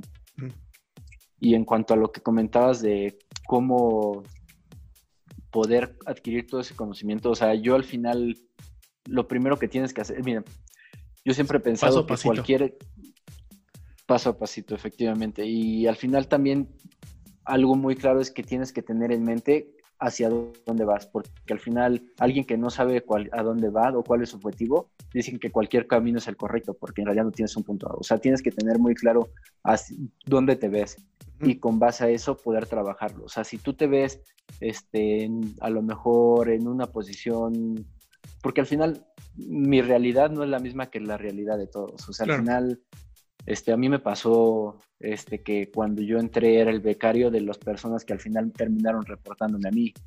Y es algo que a lo mejor para mí estaba dentro de mis objetivos y era mi forma donde yo me había enfocado en poder crecer. Sin embargo, hay personas que llevan a lo mejor 20 años en el mismo puesto y su objetivo no era crecer o su objetivo no era ir hacia arriba. A lo mejor ellos buscaban estabilidad económica, tener un trabajo bien remunerado donde a lo mejor yo tengo 3, 4 hijos y mi objetivo es pasar el mayor tiempo con ellos y si subo una gerencia, eso me va a quitar tiempo con mi familia y para mí mi familia en ese momento es mi prioridad. Entonces al final no es que esté mal o no es que no sean ambiciosos o no es que ellos no quieran crecer, o sea, al final ellos tienen diferentes objetivos a los que son los míos. O tal vez no los tienen.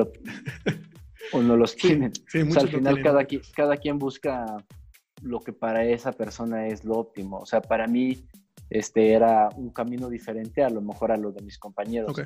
Sin embargo, o sea, lo que digo es, tienes que tener muy en mente cuál es tu objetivo.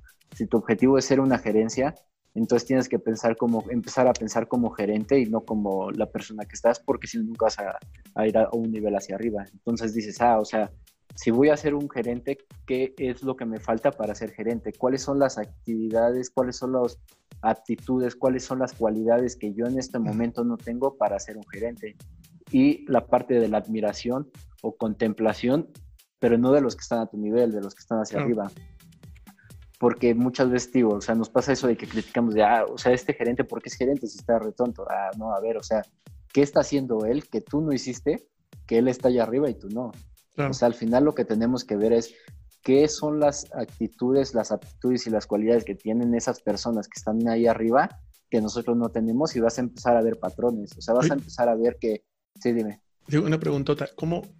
Digo, estoy de acuerdo en todo lo que estás diciendo. La pregunta es, digo, a mí no necesariamente se me hizo tan obvio lo que estás diciendo. O sea, yo tuve que descubrirlo.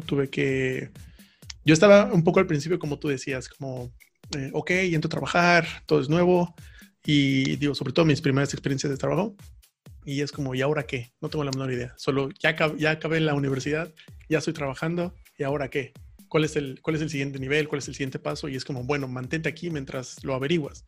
Entonces, sí, obviamente, me supongo que, digamos que en general creo que todos les gustaría crecer, aunque sea ganar más. No todos quieren la responsabilidad de una gerencia o ser directivo, que eso yo creo que va por ahí de no quieren toda la presión y respetar los resultados que se les exige a esos ciertos niveles. Uh-huh. Pero o sea, lo que yo fui descubriendo fue cómo le haces para saber hacia dónde ir, porque esa es la parte, por ejemplo, ahorita tú mencionas como, ok, yo ya sabía esto, pum, va. O sea, ¿dónde aprendiste eso? ¿Fue natural para ti? ¿Lo fuiste descubriendo o cómo se te presentó? Creo que uno de los principales puntos que uno siempre tiene que estar consciente tiene que ir con la humildad y con el ser, o sea, deja ver cómo aterrizarlo. Mira, algo que pasa muchísimo es de que a lo mejor en nuestra generación somos demasiado proactivos, pecamos de proactividad. A lo mejor una generación anterior, a lo mejor de nuestros papás, su objetivo iba más en la parte de la estabilidad. O sea, era tiempos donde decían, no, ¿sabes qué? O sea, mi objetivo es tener una casa, comprar un inmueble y y así si en algún momento me corren, al menos yo tengo dónde vivir. Era como su metodología y su objetivo era tener un trabajo que fuera estable. A lo mejor que duraran 20, 30 años ahí, pero que fuera un trabajo que les diera esa estabilidad. Entonces todo era estabilidad, estabilidad, estabilidad. Nuestra generación, o sea, nos metieron, en especial de acuerdo a la universidad luego que estudias, si, en nuestro caso que somos del TEC, o sea, desde el principio todo el tiempo te están bombardeando y te están metiendo el emprender, crecimiento, crecimiento, crecimiento, emprender, emprender, emprender. O sea, nos hacían el coco wash. Sí, no, y te hacen un coco wash, lo cual es bueno, pero al mismo tiempo es malo. ¿Por qué es bueno? O sea, ¿por qué es bueno? Porque te meten esa hambre. O sea, todo el tiempo no te sacías de las cosas y todo el tiempo quieres crecer, lo cual es muy bueno, porque al final yo creo que también estoy donde estoy por esa misma metodología y ese mismo hambre de querer crecer y de no quedarme en donde estoy, como que siempre quiero ir adelante. Pero al mismo tiempo es una proactividad que si no la encarrilas bien te come, y a mí me pasó también al principio, o sea, al final, y también me pasaba con los mismos becarios o los trainees que yo contrataba, me pasó muchísimo donde de repente llevaban 6 meses y de repente ya se me acercaban a los 6 meses y me decían, oye, lo que pasa es que pues, ya llevo 6 meses y no veo crecimiento, o sea, ¿qué sigue? Yo así de, oye, espérate, o sea, tú me lo estás diciendo, lleva 6 meses, o sea, lleva 6 meses donde cuánto pudiste todavía empaparte del área y ya me estás diciendo que sigue. Y tú dices, no, es que ya llevo 3 años en la empresa y todavía no soy gerente o cosas así. Tú dices, y ya cuando estás dentro te dices, oye, ¿sabes qué? O sea, bueno, en mi caso fue como muy excepcional porque en realidad es muy, muy difícil ver gerentes arriba de los 30 años. Bueno, que ahora han reestructurado mucho las empresas y por lo mismo de cómo somos esta generación y que tenemos esa hambre de reconocimiento, lo que empiezan a generar ahora son gerencias juniors y eso como para decirte, ya eres gerente, ya no estés molestando y sigue trabajando, ¿no? Pero en realidad son posiciones que antes eran analistas o que eran muy operativas, pero ahora te le ponen gerentes para justamente saciar un poco de esa hambre que tenemos ahorita. Sí, pero el problema es que... Yo estaba viendo acá que de repente era como gerente en tal, puestos que estaban buscando gente, por ejemplo en Amazon o en otras empresas, y es como, estoy un poco dudoso porque no... creo que no te había dicho, estaba yo rentando ahorita ya no, por lo del coronavirus y todo eso, estaba rentando un espacio en WeWork. Sí, me hablaste con él. Y ahí una de las empresas que estaba ahí es una empresa de Bosch, se llama SAST. Sí, la conozco. ¿Sí la conoces? Es reciente, es nueva. Pero en esencia es una empresa que se encarga de desarrollar un sistema de comunicación entre cámaras para ya sea un aeropuerto, un edificio, etcétera. Digo, para los que no saben. Y me acuerdo que cuando yo estaba viendo, porque conocí prácticamente a todos, si no es que a todos, o a muchos, de los que estaban ahí, y lo interesante es que vi sus puestos de trabajo, porque dije, pues, igual y por aquí me meto, ¿no? Y de repente empezaba a ver los puestos de trabajo y solo tenían a partir de managers hacia arriba. Sí. Y era como, no puedo creer que solo sean managers en Amazon, no puedo creer que todos sean managers. Como no.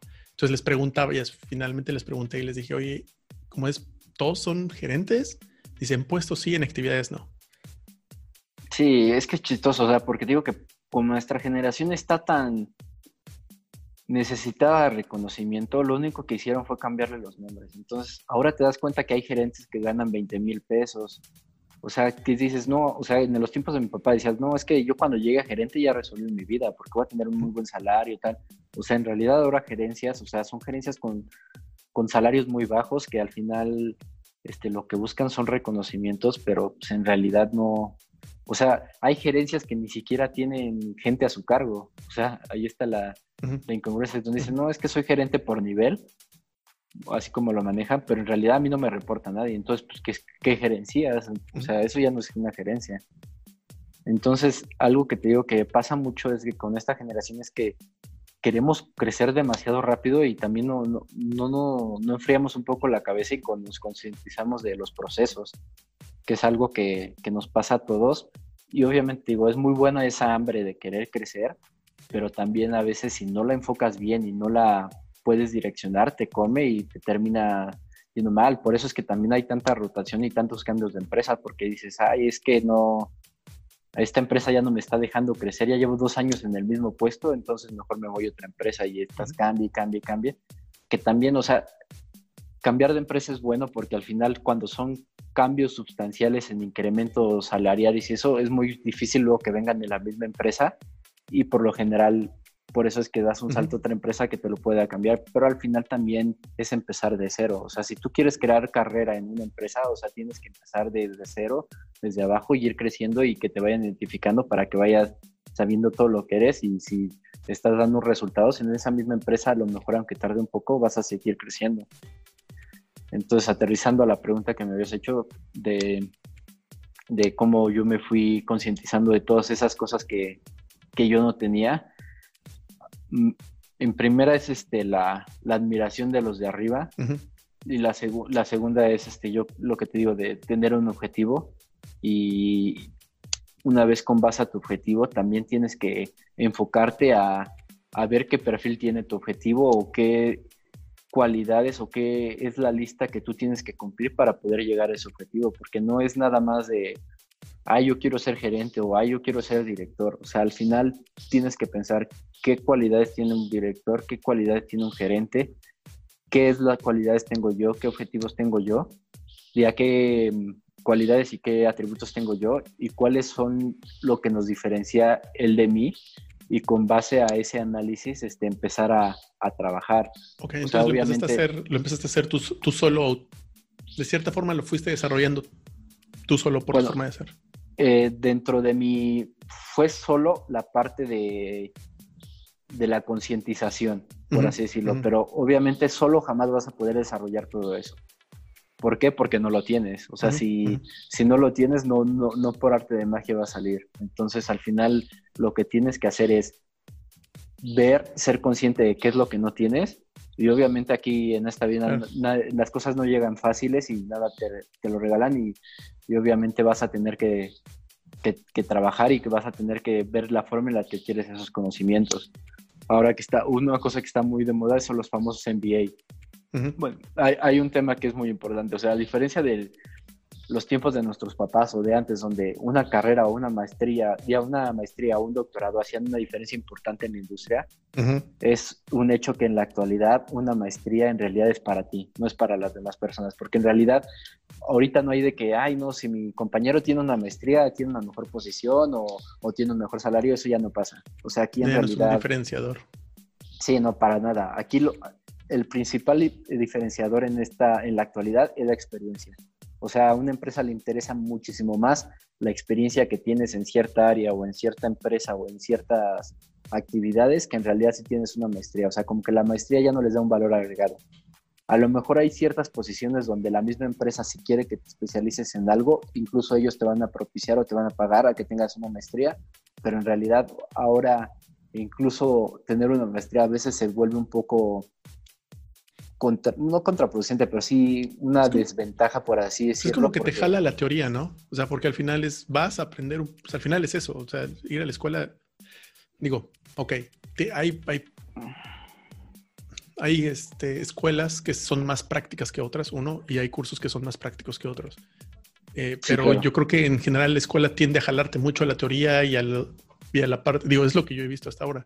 Es cosas que, por ejemplo, aquí en Europa hay mucho lo de los case studies, los casos de estudio. Y es como, por ejemplo, si estás en una clase de marketing o de finanzas o lo que sea, te ponen un caso de estudio para que veas qué pasó, cómo fue el problema, de dónde nació todo, claro, y cómo fue que solucionaron todo eso. Y cómo fue el acercamiento, la creación de ideas, toma de decisiones, etcétera. Y eso te da un poquito, te deja ver cómo otras personas piensan o cómo pensaron para resolver ese gran problema. Y eso es lo que yo he visto que aquí usan mucho. Sí, sí. Pero sí, no necesariamente te sirve para ti hacerlo eventualmente, pero es como solamente tener como decías, como una metodología de, ok, tengo la noción de que unas personas hicieron esto, tal vez yo pueda hacer algo similar, pero es una experiencia totalmente nueva. Sí, claro. Y aparte también ser consciente de que son muy generales luego los case story, pero cuando entras tú a una empresa se vuelve todo muy específico. O sea, la parte de cosméticos, la parte de automotriz, la parte de refrigeración, o sea, todos son muy, muy, muy específicos sus procesos o digamos que sus temas en específicos y a lo mejor lo que te servía en un lado va a ser algo totalmente diferente al otro. Y pues sí, o sea, como dices, la parte de la maestría a lo mejor a veces son muy teóricos, pero ya la parte práctica, o sea, ya la praxis es a veces un poco diferente.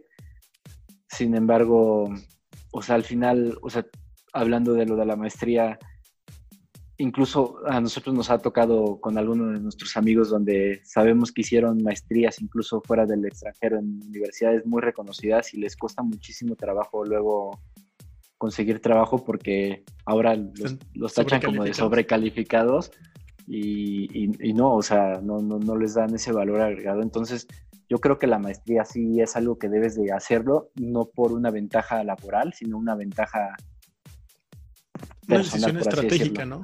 Sí, y era lo que yo también decía, de que a lo mejor nuestros papás invertían mucho en muebles y en estabilidad, y creo que ahora nuestra generación, la mejor inversión siempre eres tú. O sea, ¿qué es lo que hacemos nosotros? Viajamos, hacemos cursos, leemos y eso, porque al final tú dices, mira, o sea, si me llegan a correr, a lo mejor no tengo una casa fija y eso, pero tengo a mi persona y yo soy mi mejor herramienta para poder moverme y conseguir algo. Pero esos son pocos. O sea, hasta ahorita te lo digo. Todo lo que he experimentado o vivido en general, ver a las personas, incluso profesionistas acá, muchos, y sigue siendo como en México, creo. Realmente creo que es genérico, es como humano. Que es como yo termino mis estudios y ya no estudio más, ya no me esfuerzo más. Si me da algo la empresa, bueno, tal vez lo tomo, tal vez no. Pero creo que la minoría son los que se continúan preparando. Sí. Bueno, es que ahí la verdad tú tienes razón. O sea, creo que aquí mucho de lo que me pasa a lo mejor es que hablas mucho desde tu expertise o desde tu grupo. O sea, a lo mejor si nosotros hablamos de nuestros compañeros de la universidad, estoy hablando de este tema. Pero sí, o sea, permeándolo a un nivel más global, sí tienes razón totalmente. Sí, digo, porque y a mí a veces me impresiona porque tengo conversaciones con ese tipo de personas. Digo, ahorita es más difícil, pero en general hablar con ellos y, oye, pero no te interesa, por ejemplo, dices, nosotros leemos y es como, bueno, sí, como dices, compartimos eso, pero yo solamente volteo, no sé, a mi familia o amigos, no sé, de la secundaria, de la prepa, de la primaria, lo que sea, y es prácticamente un caso nulo. ¿Cuántos libros leen al año? Sí, claro. Ni siquiera uno. O sea, es como, ¿sabes? Y es como, ¿cómo te informas de cosas nuevas? Facebook, YouTube. Y es como, sí, está bien, pero luego la pregunta es de dónde viene esa información. Entonces la gente no necesariamente, primero, no se esfuerza en filtrar la información o la fuente de la información, y la calidad, sobre todo. Que es como, lo vi ahí, lo creo. Sí, claro. La desinformación es uno de los principales problemas que hay en Internet. Pero, bueno, sí, o sea, estoy totalmente de acuerdo. Aunque bueno, ya hablando en mi caso en especial, o sea, mi proceso fue, busqué las figuras de las cuales yo quería aspirar, porque aparte algo que también tienes que estar súper consciente es que hay diferentes tipos de jefe. O sea, va a haber el jefe que a lo mejor es el buena onda, el que motiva, el que a lo mejor es más por poder y control. Y al final tú tienes que desde el principio enfocarte qué tipo de perfil o qué tipo de jefe o qué tipo de figura vas a querer ser, y con base a eso empezar a trabajar. Yo en mi caso vi a lo mejor mucho influenciado por las experiencias de mis jefes. Yo sabía con cuáles jefes comulgaba mal, con cuáles no, cuál quería ser, y ver cuáles era lo que yo les admiraba o cuáles era lo que yo pensaba que de cierta forma los había hecho progresar. Y todas esas actitudes o todas esas aptitudes que yo no tenía, las tuve que desarrollar. ¿Y cómo las tuve que desarrollar? Como te digo, o sea, al final no vas a poder desarrollar algo que no tienes. O sea, ahí sí siempre te vas a tener que apoyar y estar consciente que vas a tener que trabajar y que invertir tiempo y que invertir esfuerzo. Entonces, yo empecé a tomar muchísimos cursos, o sea, muchos cursos. Empecé a leer muchísimo. Pagados, gratis, lo que fuera. Exactamente, de todo. Sí, porque te digo que hay personas que no van a invertirle en su educación, ¿sabes? Es como, no, yo ya pagué la mía, o la mía fue gratis porque tengo que pagar por un curso extra. Sí, aunque también hay un tema que obviamente tú lo vas a hacer de acuerdo a tus posibilidades económicas y de acuerdo a tus recursos. Sin embargo, no es una excusa a eso, ¿eh? Porque hoy hay tantas cosas, o sea, incluso en YouTube, que teniendo acceso a internet, tú podrías estudiar lo que tú quisieras, casi una carrera. O sea, literal ahora puedes encontrar de todo. Al final, tú lo único que haces es con tu recurso y eso adaptarlo a la forma que para ti es más cómoda y más efectiva, pero no hay excusas para el conocimiento. Al final el conocimiento ahorita ya está en todos lados y es accesible básicamente para todos. Obviamente en mi caso yo lo que tuve que hacer es, como dices, invertir, pero también aprovechar todos los recursos que te da, porque también es un hecho que todas las empresas dan diferentes cursos y es muy raro la gente que lo toma. Es como cuando estabas en la universidad, ¿no? En la universidad tú pagabas por una colegiatura y al menos en nuestro caso, ahí en el TEC, nos daban, no sé, como 200 talleres en los cuales en realidad tú te das cuenta que siempre estaban vacíos todos porque la gente no se entraba. Y eso ya estaba en tu colegiatura. O sea, al final ya está en ti qué tanto le sacas de provecho a lo que tú ya tienes. Igual en las empresas. O sea, las empresas por lo general todo el tiempo tienen capacitaciones. De hecho, recursos humanos, casi todas las empresas tienen un programa de capacitaciones, pero te das cuenta que es muy poca la gente que en realidad quiere hacer exactamente las que hace esos cursos. Entiendo que mucho es por tiempo y mucho es por diferentes cosas, pero también tienes que comprender que si no te das el tiempo para poder tomar todas esas capacitaciones, en realidad nunca vas a salir de tu hoyo donde no tienes tiempo por estar enfocado siempre a tu actividad. Entonces, en realidad, si quieres progresar, tienes que ser consciente que le vas a tener que invertir en otro o vas a seguir siempre donde estás. Entonces, yo lo que empecé a hacer es tomar muchísimo y yo en realidad la mayoría de lo que tomé fue mucho enfocado a manejo de personas, como te digo, tomé también varios de neurolingüística porque al final como una persona muy técnica me costaba mucho la interacción de poder descifrar los diferentes tipos de personalidades. A lo mejor no era la persona más empática o asertiva y en el momento de interacción yo tenía a lo mejor muchos roces porque yo era muy directo, porque yo a lo mejor no tenía ese tacto para expresar y yo quería que algo que pasa en todos los aspectos y en todos tipos de relaciones es que uno se decepciona o uno de cierta forma se conflictúa porque espera que las personas interactúen o tengan los mismos comportamientos de uno. O sea, tú te decepcionas no por la otra persona, sino por lo que tú esperarías de la otra persona. Y eso es algo que también te tienes que ir concientizando con la interacción y con todos estos apoyos que vas teniendo, de que al final la otra persona no eres tú, no puede pensar como tú y no va a tener la misma reacción y la misma respuesta que tú tendrías simplemente porque es una mente totalmente diferente. Entonces, todos estos cursos yo al final era para poder comprender, poder analizar y poder ver cómo interactuar con los diferentes tipos de personas, saber que a lo mejor para esta persona te va a funcionar una estrategia, pero otra persona es totalmente diferente y no puedes utilizar la misma estrategia porque a lo mejor para lo que una persona fue un éxito, con esta va a ser un rotundo fracaso porque es alguien totalmente diferente. Entonces, tienes que ir entendiendo que todo el mundo es una cabeza totalmente diferente y que tienes que interactuar, analizar y hacer tu estrategia con base a la persona que estás analizando. Sí. Y eso ahorita lo agradezco infinitamente porque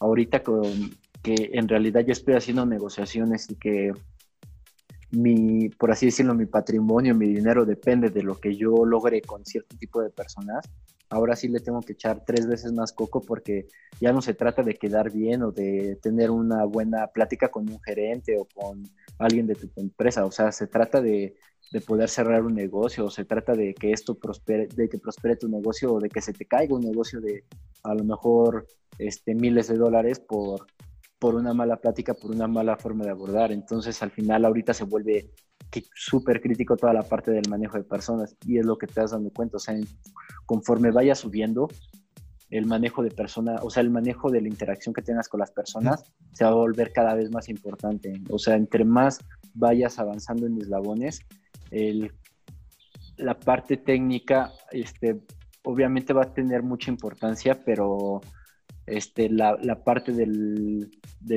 la interacción con las personas va cobrando una importancia todavía muchísimo mayor. ¿Y qué has aprendido en este proceso que estás contando, ¿qué tanto has aprendido de ti mismo?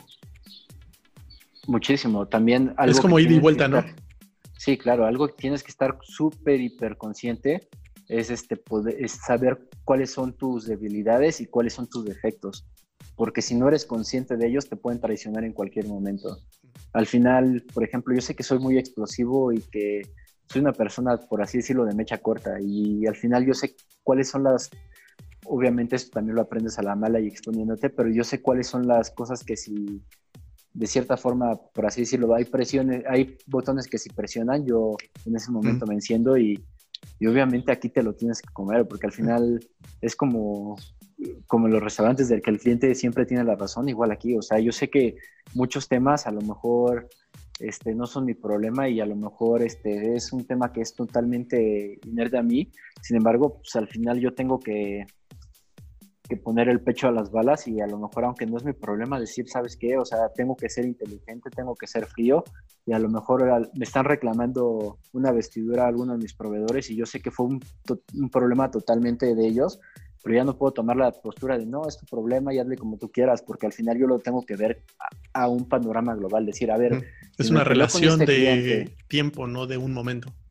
Sí, claro, o sea, y de negocio, y de verlo todo global y ser muy frío y tener la cabeza muy fría, en especial cuando hablas de negociaciones y en especial de reclamaciones, porque decir, mira, o sea, si me peleo con ese cliente y sé que es su problema, y yo no tengo por qué pagarle o hacerle una remuneración económica, pero también digo, a ver, o sea, ¿de cuánto es mi negocio a nivel total? ¿Esto cómo me va a repercutir? A lo mejor me conviene... aunque no sea mi problema, aceptar una reclamación y decir, ¿sabes qué? No hay ningún problema, para que tú que estés feliz, estés tranquilo y estemos en una negociación en paz, yo te la voy a remunerar, aunque yo sé que va a ser tu problema, o sea, que yo sé que es tu problema y que no tiene nada que ver conmigo, pero no voy a dejar de perder un negocio global por un tema. Y al final son cosas que tienes que ir aprendiendo con la cabeza un poco más fría y también te tienes que ir aprendiendo y conociendo a ti, o sea, también va a llegar un punto donde, por ejemplo, tú lo has visto ahorita que estamos platicando, yo soy mucho de hablar, pero también tienes que aprender que hay clientes donde si les empiezas a echar mucho rollo y empiezas a hablar, son clientes que se paran y se van. O sea, al final tienes que aprender a saber cuándo tienes que ser de una forma, cuándo tienes que ser de otra, y no porque cambies tu personalidad, simplemente porque te vuelves analítico y tienes que aprender cuándo tienes que usar ciertas actitudes, cuándo tienes que usar otro tipo de estrategias, pero eso únicamente puedes ser capaz de hacerlo cuando eres consciente, no solo de la situación y de la persona que vas a actuar, sino lo más importante es ser consciente de ti. Y obviamente tú sabes, o sea, sabes en qué terrenos te puedes meter y en cuáles no. O sea, hay mucha gente que peca de hablador en el aspecto de que estás hablando de un tema que es técnico y quieres, a lo mejor, por así decirlo, dártelas de que sabes de algo y te metes en terrenos donde luego no puedes salir. Obviamente tienes que ser consciente de lo que sabes y decir, oye, si esto es algo que no sé y resulta que este cuate sabe, me va a dar la vuelta y para qué me meten algo que no sé. O sea, yo creo que muchos, ser muy consciente. Yo creo que muchos no lo controlan. O sea, te lo digo por experiencia propia. A mí me pasó bastante tiempo de que empezaba a hablar, digo, también me conoces, pero no medía o no sabía cuándo parar. Es el tema. Ese es como cuándo digo qué y cuándo sí digo algo y cuándo no digo algo. Y a mí yo creo que en ese sentido, muchas personas se van a relacionar con lo que voy a decir o conmigo, porque era como, hay como la sensación de quedar bien. Es como, tengo que decir lo suficiente para quedar bien, para tener una buena cara, claro. O para no quedar mal, o sea, al revés, ¿no? Tanto para quedar bien, tanto para quedar mal. Y esa adaptación o ese aprendizaje de cómo le hago para... O sea, bueno, en primer lugar, da igual. O sea, tu relación contigo mismo tiene que ser más importante que la de con otros. Esa es la número uno. Y luego la siguiente es, ¿cómo le hago para, como dices, estar atento a las indicaciones o a las señales que te está aventando la otra persona? Porque luego hay veces, no sé si te ha pasado, que digo, seguramente te ha pasado, que estás hablando con alguien y sabes como, detectas el escepticismo, pero así. Y es como ¿sabes? Es como es una super alerta, es como, hey, despierta, hey. Entonces es como, ok, ¿qué tengo que decir? ¿Qué tengo que hacer? Pero si no tuviera ese entendimiento, estaría hablando y al final no obtienes lo que te gustaría obtener. O a lo mejor Sí, claro. nunca lo ibas a obtener. Y que para eso un tip importantísimo o algo que es como muy bueno es toda la parte de neurolingüística. O sea, al final la neurolingüística te sirve mucho para poder interpretar a la persona que tienes enfrente. Uh-huh. O sea, hay ciertos gestos, ciertas actitudes y eso que te ayudan a saber cuál es la postura que está tomando la persona enfrente y poder adaptar tu estrategia en el momento sin llegar a que se mermen las cosas, por así decirlo. Te iba a comentar algo y se me fue ahorita por tomar este tema, pero... No te preocupes. Sí. De hecho, yo sí. también te iba a preguntar, porque ahorita nos fuimos mucho, nos metimos mucho al tema, me encanta, de la parte de porque estás hablando mucho de aptitudes, actitudes, habilidades, las que no tienes, cómo las desarrollas, dónde las aprendes y por qué son importantes. Hasta ahorita llevamos ese bloque y estoy encantado. La siguiente pregunta que te quería hacer, o para cambiar un poquito el tema hacia esa dirección, sería... Sí, dime. Punto que yo ya empecé mi empresa. Como dijiste, pues te va a tocar entrarle a todo. ¿Y qué es todo? Todo, desde ventas, producción, empaque, entrega, aunque sea en línea, da igual. De todos modos tienes que hacer el delivery, la entrega. Sí. Ok, ya digamos que medio lo vas ahí malabareando y estás ok en los primeros pasos de una empresa. ¿Cómo le haces? Primer pregunta sería, tú como con la empresa o ahorita donde estás laborando, ya estás a un nivel nacional, internacional, y la siguiente pregunta sería, ¿cómo una persona, por ejemplo, una pequeña empresa o un pyme, cómo le puede hacer para eventualmente ir hacia una dirección o esa dirección más grande, una empresa más grande? Sí, bueno, aquí algo muy importante es, o sea, lo mismo que es para tu persona, es para tu empresa. O sea, como tú debes de ser muy consciente de lo que es tu persona, de tus actitudes, de lo que tú eres, también de tu empresa tienes que estar muy consciente de qué es lo que es tu empresa, hacia dónde va tu empresa y ser consciente de todos los procesos que tienes que tener como tu empresa tal cual. ¿Por qué? Porque aunque yo voy a compartir ahorita mi experiencia, digamos que mi experiencia puede ser algo totalmente diferente a otros negocios, a lo mejor por el giro, por el rubro, por lo que tú quieras. Sin embargo, si tú eres muy consciente de lo que tú tienes, por así decirlo, obviamente vas a poder exponenciarlo y sacarle el mayor provecho de las cosas. A ver, ¿me repites la primera pregunta? La pregunta es si ahorita ya estás trabajando a nivel nacional, internacional, okay, o cómo va eso. Ajá.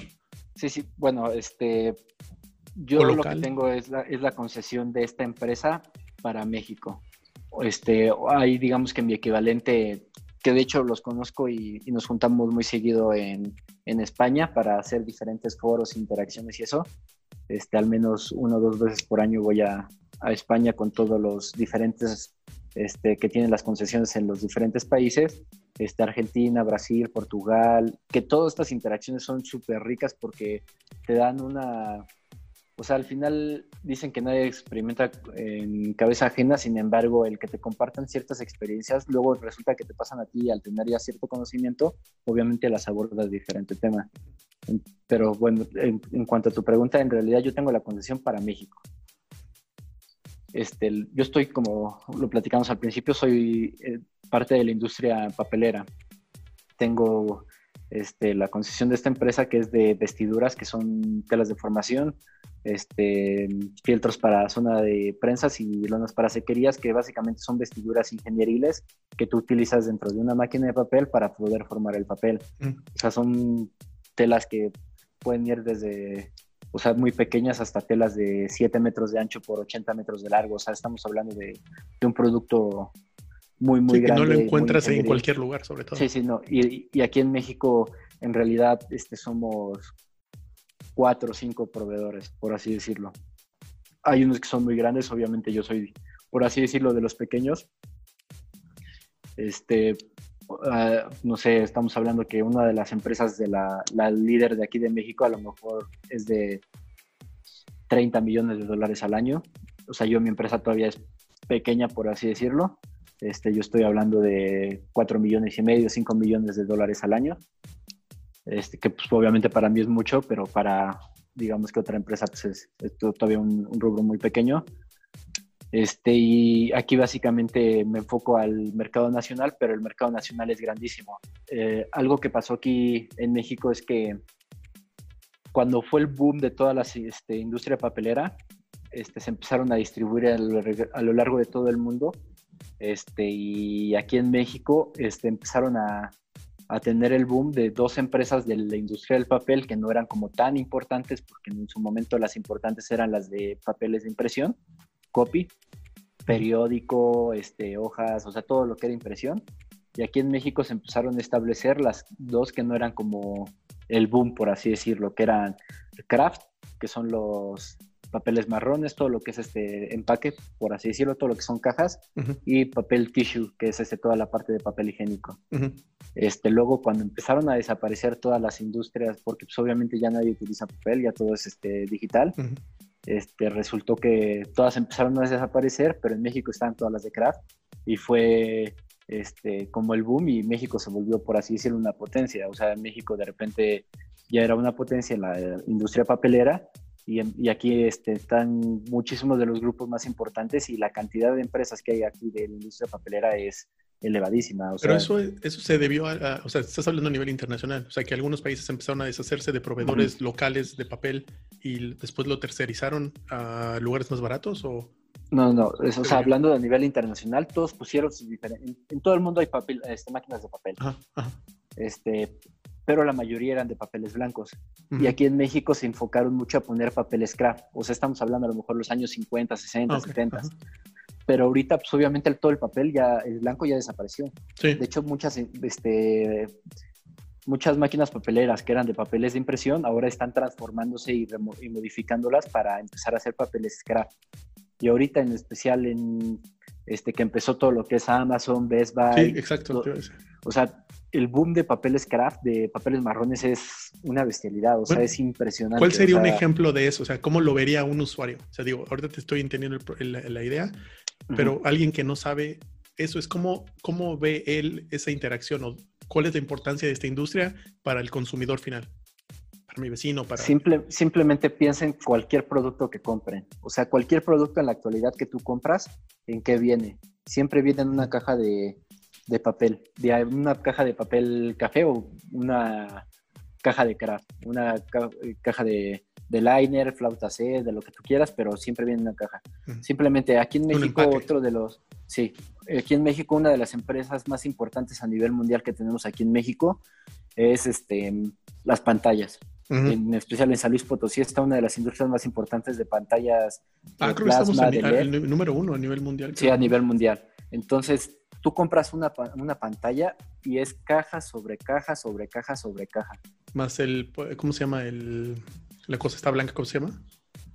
El unicel. El unicel. Sí. Esa es otra industria, ¿no? Sí, esa es otra industria.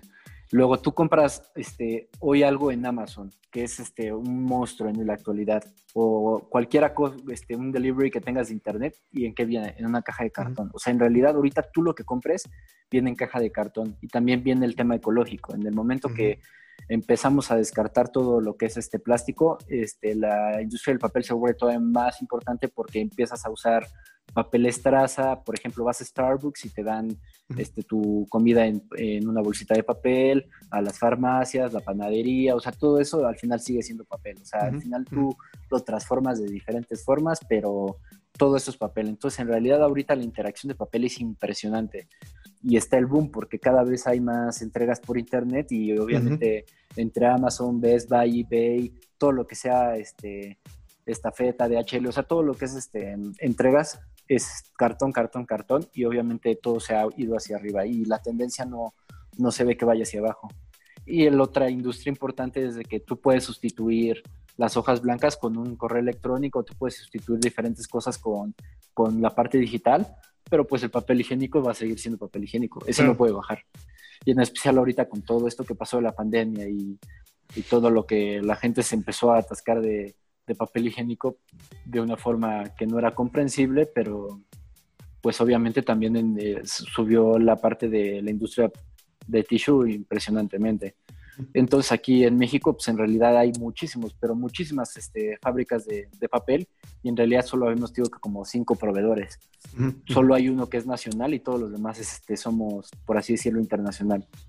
Yo, todo lo que es servicio técnico, mantenimiento, la parte de ventas, compras, aranceles, importaciones, todo lo manejo aquí en México, menos la parte de manufactura, que como son productos muy específicos de acuerdo al tipo de producto de la misma empresa, hay una en Manchester, hay una en Düren en Alemania, hay una en Burgos, España, una en Bélgica y otra en China, y de acuerdo al tipo de producto yo mando manufacturar allá, y ya todo lo demás, importaciones, ventas, compras, todo. ¿Qué sería materia prima?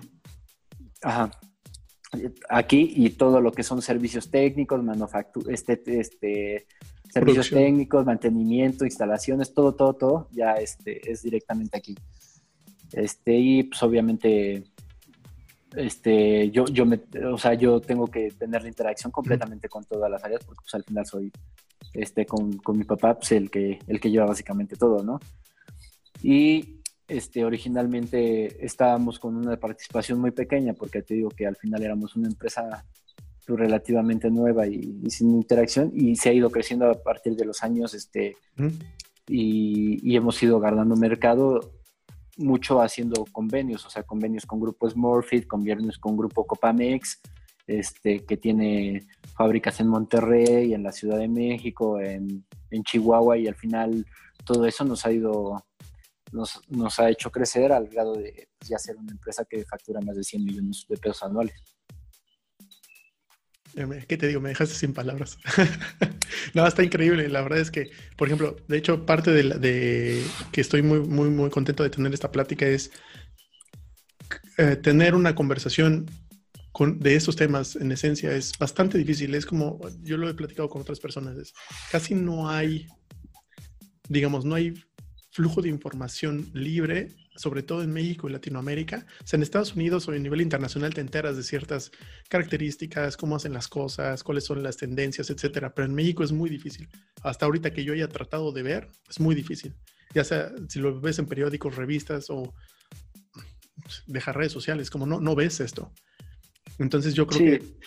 Dime. Imagínate, si en México no documentamos los procesos de las empresas, imagínate documentar lo que es tal cual toda la información de la empresa. O sea, aquí en México sí es un tema la información. O sea, los de Estados Unidos son expertos en estadísticas y en todo. Incluso tú lo ves en los deportes y llevan hasta que cuántas veces se agarró la gorra o cosas así. O sea, que dices, no, o sea, es inverosímil toda la cantidad de información que ellos manejan.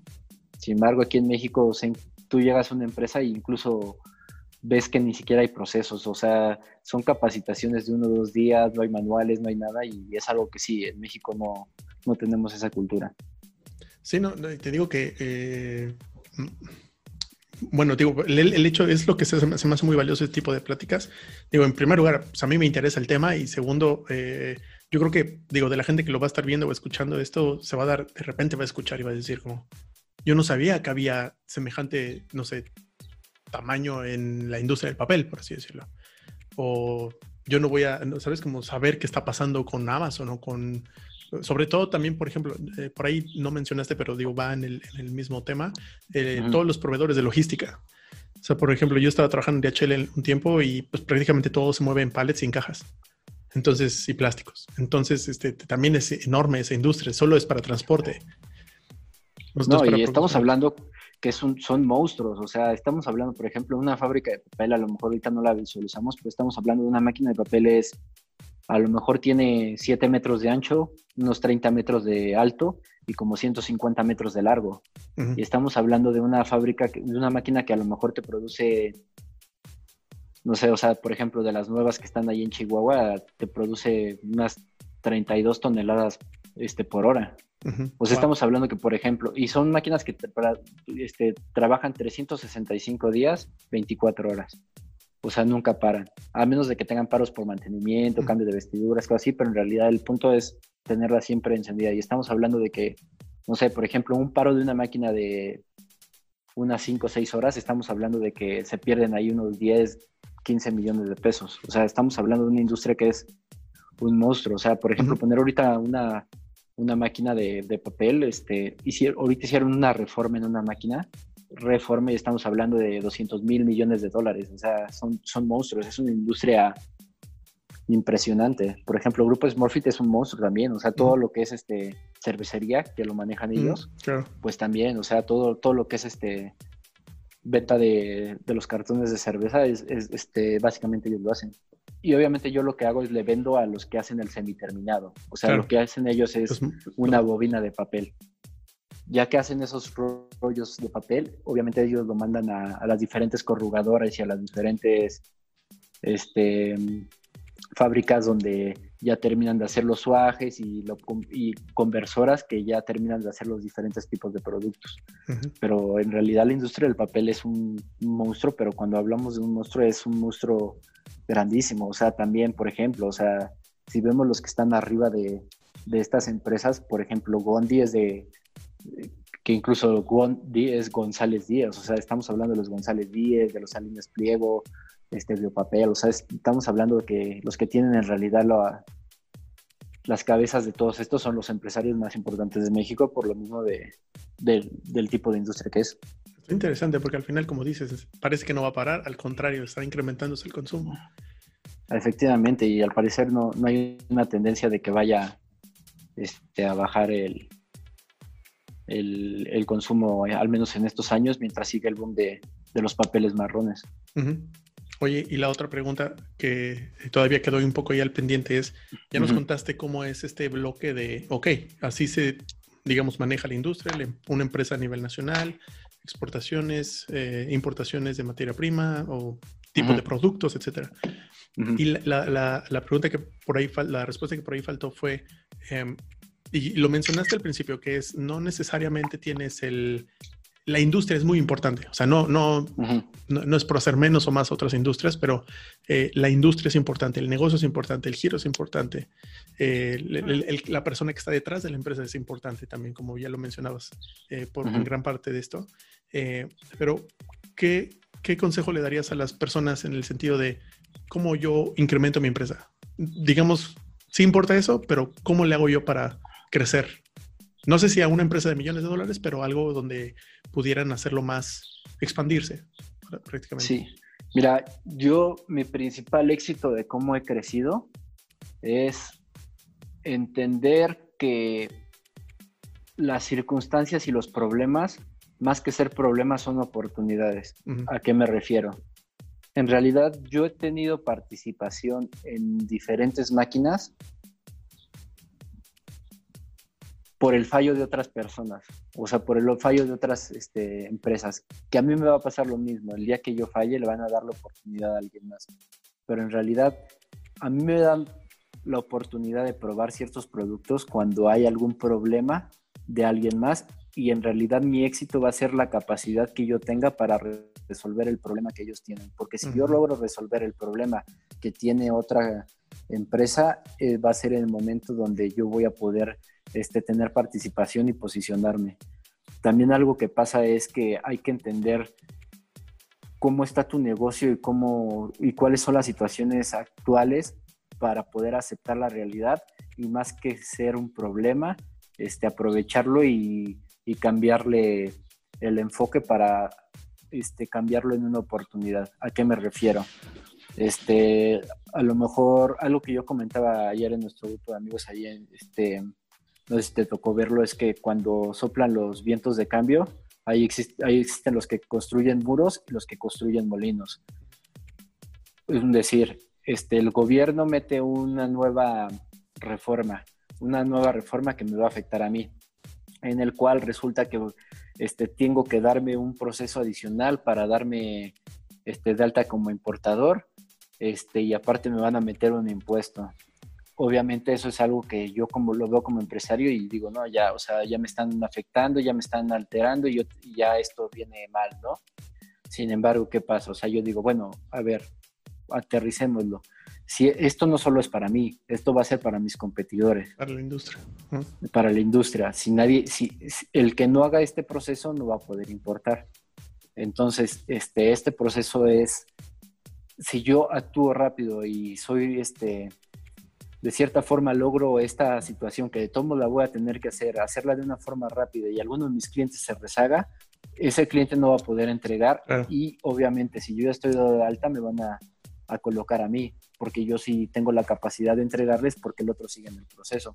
Entonces yo me tengo que adaptar y de cierta forma, algo que de cierta forma se supone que es negativo y que nos afectó a mí como industria, lo convierto en algo positivo porque me adapto y de cierta forma le doy la vuelta y así me ha pasado. O sea, con estas reformas yo de cierta forma actúo rápido, logro establecer todos los criterios que tienen que establecerse para poder importar y empiezo a ganar participación en lugares donde antes no tenía.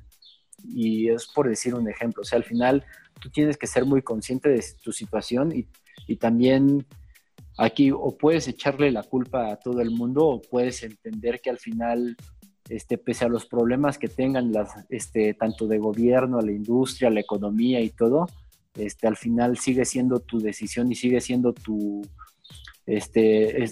al final sigue quedando en ti las cosas de cómo tomas y cómo de cierta forma guías tu negocio, porque al final todo eso se presenta para todo el mundo, todo eso no va a dejar de estar, al final siempre van a haber problemas, sin embargo el qué tú haces con las situaciones es en realidad lo que va a asegurar tu éxito o lo que te va a llevar a donde tú quieres estar.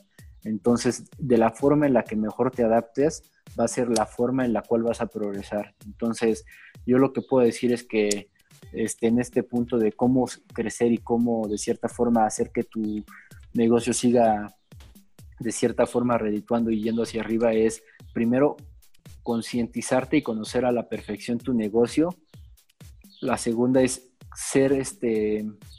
aceptar las situaciones, o sea, al final es un hecho que siempre se te van a presentar problemas, es un hecho que no siempre vas a estar en las condiciones óptimas, pero es un hecho que entre más rápido aceptes las cosas y más rápido te adaptes a ellas, más fácil va a ser que tú puedas progresar. Y la tercera es que al final tienes que ser ambicioso. Al final, la única forma de crecer va a ser saliendo de tu zona de confort.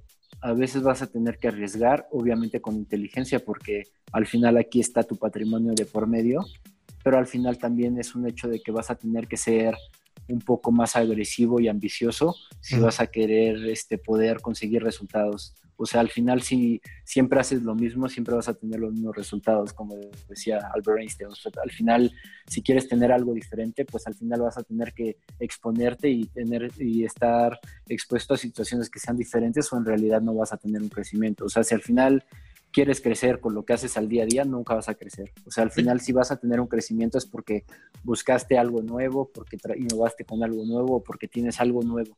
Pero con algo que era del día a día, a lo mejor pasa por alguna circunstancia o porque algo cambió, pero en realidad los cambios importantes son los que se propician y al final uno tiene que forjar las cosas y tiene que trabajar. O sea, al final yo creo que la suerte no existe, sino la suerte se la crea uno con lo que vas haciendo. Y obviamente como vas trabajando con eso, vas propiciando a que pasen ciertas cosas. Y entonces, ahorita dijiste algo que me brincó y dije, eso es algo bastante interesante porque hablaste de ambición. Entonces, por ejemplo, he escuchado, platicado, visto, experimentado que pareciera que está mal ser ambicioso, está mal querer más, está mal, es como si, porque vamos a decir algo, porque ves que está este grupo de gente que piensan que los ricos se hacen más ricos, los pobres más pobres, y en ese sentido los ricos son malos porque quieren más y se llevan todo lo de los demás, y los pobres son las víctimas, por así decirlo.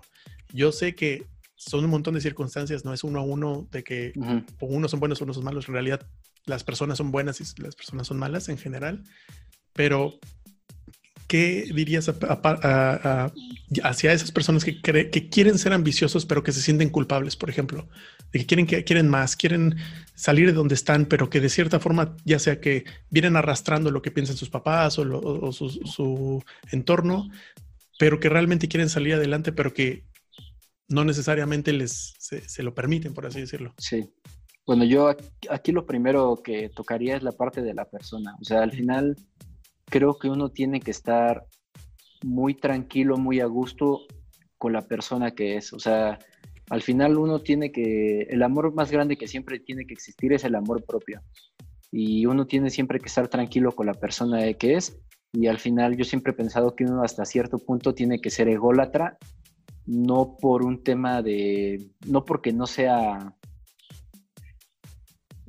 o sea, no por falta de humildad, sino por un tema de que es sano para tu persona. Al final tú siempre tienes que sí ser consciente, ser bueno y ser de cierta forma una persona humilde con los demás, pero siempre estar consciente que la persona más importante vas a ser tú y primero tienes que ver por ti, no porque no quieras ver por los demás, sino porque primero tienes que estar bien contigo y tienes que estar tranquilo con tu persona para poder estar bien con alguien más. Si no estás bien con lo que tú eres y no eres tranquilo con tus decisiones y con lo que tú de cierta forma eres con las personas, jamás vas a poder estar bien con los demás.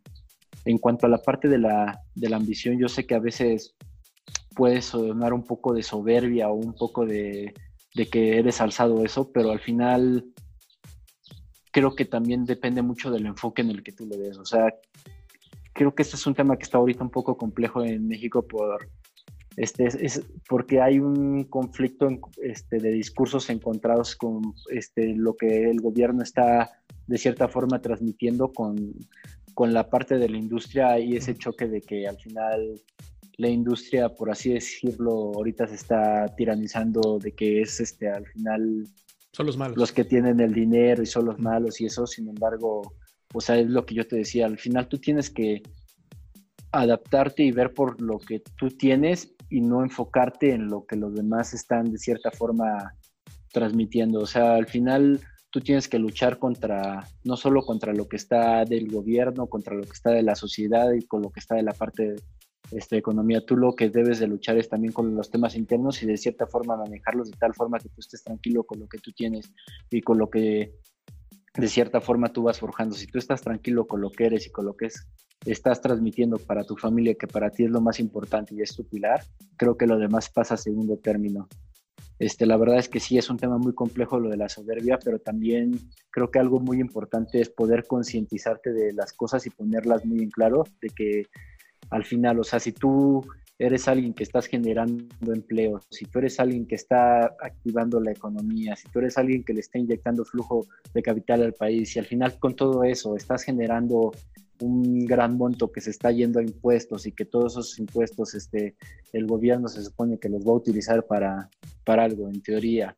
Y si al final tú todo el dinero que de cierta forma lo estás ganando, lo estás metiendo para reactivar la economía y estás generando que también otras personas puedan tener un ingreso y mejorar su calidad de vida, pues también no puedes de cierta forma perder de foco las cosas y perder el suelo y tener los pies bien firmes de que al final pues tú tienes que ser consciente de cuál es tu realidad y tu realidad a lo mejor no va a ser la misma para todo el mundo, a lo mejor para otros tú vas a ser soberbio o a lo mejor tú para otros vas a ser la mafia del poder como dicen o a lo mejor tú vas a hacer ciertas cosas, pero a ti lo que debes de estar tranquilo y conscientes de cuál es tu realidad y siempre estar tranquilo con lo que eres y siempre estar tranquilo con tus valores.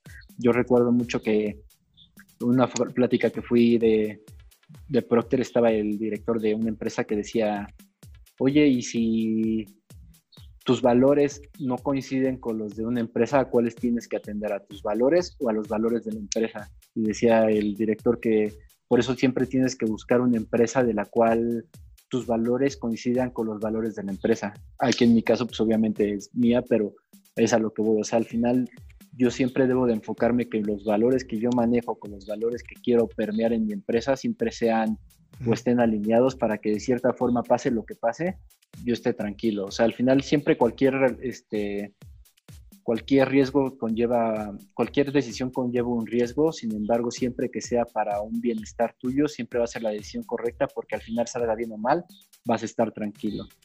Entonces, al final aquí puedes pecar de ambicioso si tú quieres, puedes pecar de lo que tú quieras, pero siempre y cuando te mantengas íntegro y siempre y cuando te mantengas dentro de tus valores y siempre y cuando te mantengas dentro de lo que para ti es el deber ser y sea lo correcto, independientemente de lo que se hable en el entorno, independientemente de lo que de la perspectiva que tengan las diferentes personas, si tú estás bien contigo, lo demás al final pasa a segundo término y tú lo que te debes de enfocar es siempre, puedes traicionar a cualquier persona en el mundo, menos te puedes traicionar a ti. En el momento que te traicionas a ti, ahí sí hay algún problema. Pero si tú te mantienes firme ante tus ideales y tus convicciones, al final todo lo demás lo terminas adaptando. Hay una frase que ahorita que lo estabas diciendo me vino a la mente y está súper bueno para cerrar lo que acabas de decir, es cuando quedas bien con todos, siempre quedas mal contigo mismo. Porque, ¿sabes? Es como, y eso fue uno de de los temas que a mí me ha costado. Digo, ya ahorita estoy bastante, creo que bien en ese sentido, pero me costó bastante entender, sobre todo entenderlo. Porque a mí me costaba trabajo entender por qué.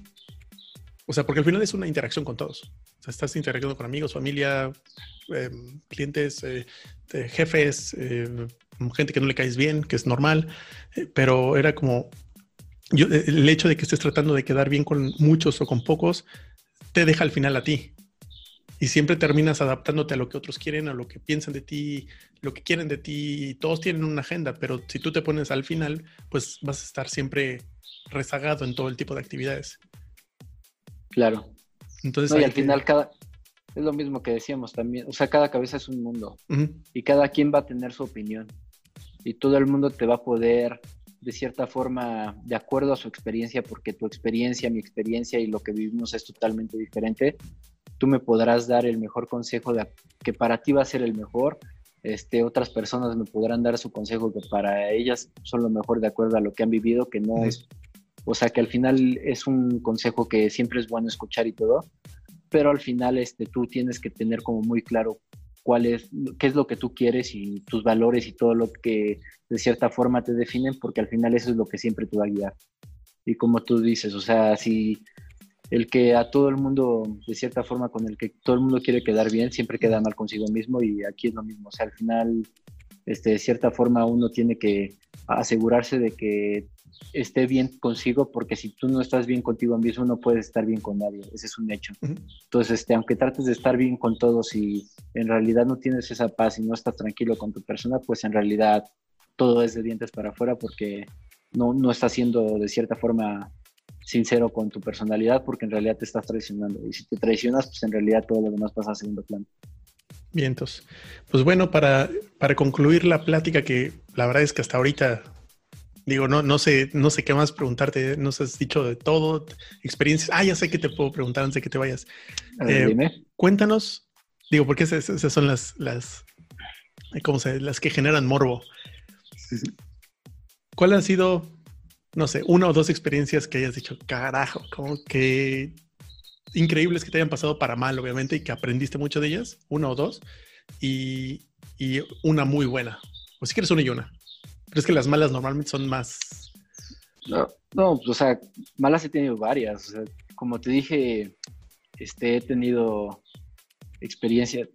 O sea, obviamente, lo primero que tienes que entender es que eres humano y en algún momento te vas a equivocar. Todos nos hemos equivocado en algún momento, tal cual. O sea, malas he tenido muchas, pero pues obviamente si no hubiera tenido crecimiento. O sea, una que se te venga a la mente, que digas como... Por ejemplo, hubo una vez que yo pensé que ya me iban a correr en el otro trabajo. Sin embargo, también la forma en la que actué, creo que una mala experiencia terminó posicionándome, por así decirlo. O sea, hubo un problema de una cajilla. Yo cuando todavía estaba como ingeniero de empaque, diseñaba diferentes productos, entre ellos la parte de fragancias. Y hubo un arte que yo, o sea, diseñé una cajilla, pero la diseñé para un empaque anterior. O sea, era un rediseño y el empaque anterior tenía unas diferentes medidas. Resulta que era de la misma capacidad en cuanto a miligramos, pero traía diferente carga de vidrio, entonces era un producto que era más alargado, le cabía lo mismo, pero pues obviamente la botella había crecido, por así decirlo. Era más delgada, pero más alta. Pues obvio, yo mandamos a hacer todos los productos, se hizo toda la fabricación, se hicieron todos los suajes, y resulta que ya estaba todo en línea de producción, o sea, estamos hablando ya en línea de producción, o sea, ya para hacer el producto hacen primero todas las botellas, hacen la inyección en frío, meten rosca, bomba, tapas, etiquetas, lo van a empaquetar y donde lo empaquetan, pues imagínate, o sea, quedó la caja aquí y ya, o sea, ya para mandarlo, ¿no? O sea, de repente ya empezamos a ver qué pasó, vi que yo me equivoqué y pues no, o sea, yo dije, ya se me vino el mundo encima, pero algo que es muy importante recalcar y que ahorita vas a ver por qué me sirvió, es que algo que yo he tenido siempre es de que yo siempre he pensado que debe de ser bueno con todo el mundo a todos los niveles. Algo que a mí me enojaba mucho es que de repente llegaban los proveedores y mis compañeros los dejaban ahí en la sala esperando, así como que, ay, se tiene que esperar, y estaban platicando y eso, y estaban ahí esperando, y yo les decía, oye, no manches, o sea, está el proveedor ahí arriba, velo a ver, no seas, y es algo que a mí me pasa, ahora a mí me dejan los proveedores luego, los clientes de repente esperando, y digo, mira, esto le hacían mis amigos, ¿no? Pero bueno, o sea, entonces yo siempre he tratado de ser así como que muy recto y muy bien, porque en realidad no sabes en qué momento vas a necesitar ayuda de alguien, ¿no? Entonces, por ejemplo, los clientes, a mis proveedores de repente habían tenido algún problema, de que se equivocaban o algo, y le decía, mira, ¿sabes qué? No te preocupes, o sea, no vas a perder una producción de 300,000 pesos, mejor déjame ver si puedo conseguir una aprobación con marketing. Entonces ya iba con marketing y decía, oye, ¿sabes qué? Esta salió en diferente tono, pero en realidad no cambia nada, simplemente la tonalidad y eso, y a lo mejor mis compañeros era de, no, está mal, tira todo, que se vaya a la merma, y que vuelvan a hacer la producción, y pues el cliente se tenía que aguantar y el proveedor se tenía que aguantar y repetir la producción. Yo la verdad es que era muy accesible en ese aspecto, y en especial con un cliente ya le había salvado como 2 o 3, manejándolo como desviaciones, ¿no? Así que, oye, ¿sabes qué? Marketing, pasó esto, podemos manejarlo como una desviación, simplemente la primera producción, la segunda ya va a salir normal, pero para no afectar, no hay ningún problema, ya firmaban, conseguirlos, todo bien, ¿no? Pues cuando me pasó esto, pues le hablé al cliente, te digo que ya le había echado la mano como 3 veces, y le dije, ¿sabes qué? Acabo de tener este problema, por lo general los tiempos de entrega eran muy largos y eso, y le dije, ¿sabes qué? Los tengo literal en máquina, ya todos están envasados, solo me falta empaquetarlos, ¿qué voy a hacer? No seas mala onda, échame la mano. Dijo, deja ver cómo me muevo, y este cliente, o sea, después de que yo le había echado la mano, él se empezó a mover, me echó la mano y me dice, ¿sabes qué? Acabo de conseguir máquina, te los voy a hacer ahorita y te los entrego mañana, yo te los mando directamente a la planta de Celaya, y al siguiente día empaquetaron, y un problema que iba a ser un rollo así horrible, al final no pasó absolutamente nada. Y yo dije, mira, afortunadamente se me remuneró, por así decirlo, se me regresó los buenos gestos que en algún momento había tenido con alguien que porque al final todo el mundo veía como el proveedor como abajo, ¿no? Es así como que tú dependes de mí, tu trabajo depende de lo que yo te apruebe y eso, y como que todo el mundo era así como que lo venía hacia abajo, pero pues no, o sea, al final aquí debes de ver igual a todo el mundo, ¿no? Y cuando pasó el problema, llegó el de calidad, el director de calidad, pues ya te imaginarás. Y yo, ¿qué pasó? ¿Qué salió? O sea, así como diciendo que quería una cabeza, y yo en el momento que vi que entró, me paré y le dije... Siéntate en el lugar de los proveedores. No, le dije, justo estoy hablando con tu asistente, y le enseñé que estaba hablando con su asistente, y le dije, porque te estaba buscando, porque quería informarte de lo que había pasado. Me dice, entonces, ¿tú viste el problema? Le dije, sí, yo fui el del problema, pasó esto, me equivoqué, tal. Lo único es que no te había hablado porque primero quería tenerte una solución, pasó esto, tal, mandó, ya conseguí con el proveedor, va a entregar mañana. Me dice, ¿va a entregar mañana? Le dije, sí, el proveedor ya moví, ya va a entregar mañana, tal. Esto va a quedar, en teoría como una merma, pero lo que voy a hacer es voy a sacar unos promocionales para tal, y vamos a ocupar estas cajillas, bla. Me dice, entonces ya está todo solucionado. Y le dije, sí, ya está todo solucionado. Entonces ya nada que preocuparme. Entonces ya a partir de ese día me empecé a llevar súper bien con el de calidad. Entonces al final, o sea, son malas experiencias, pero al final también esa interacción y todo lo que va pasando también te va... Y lo que te digo, el famoso exposure, o sea, no fue la mejor carta de presentación, por así decirlo, pero también cuando subí a gerencia y todo, pues obviamente ya me tenía súper identificado, y obviamente mi interacción era muchísimo mejor.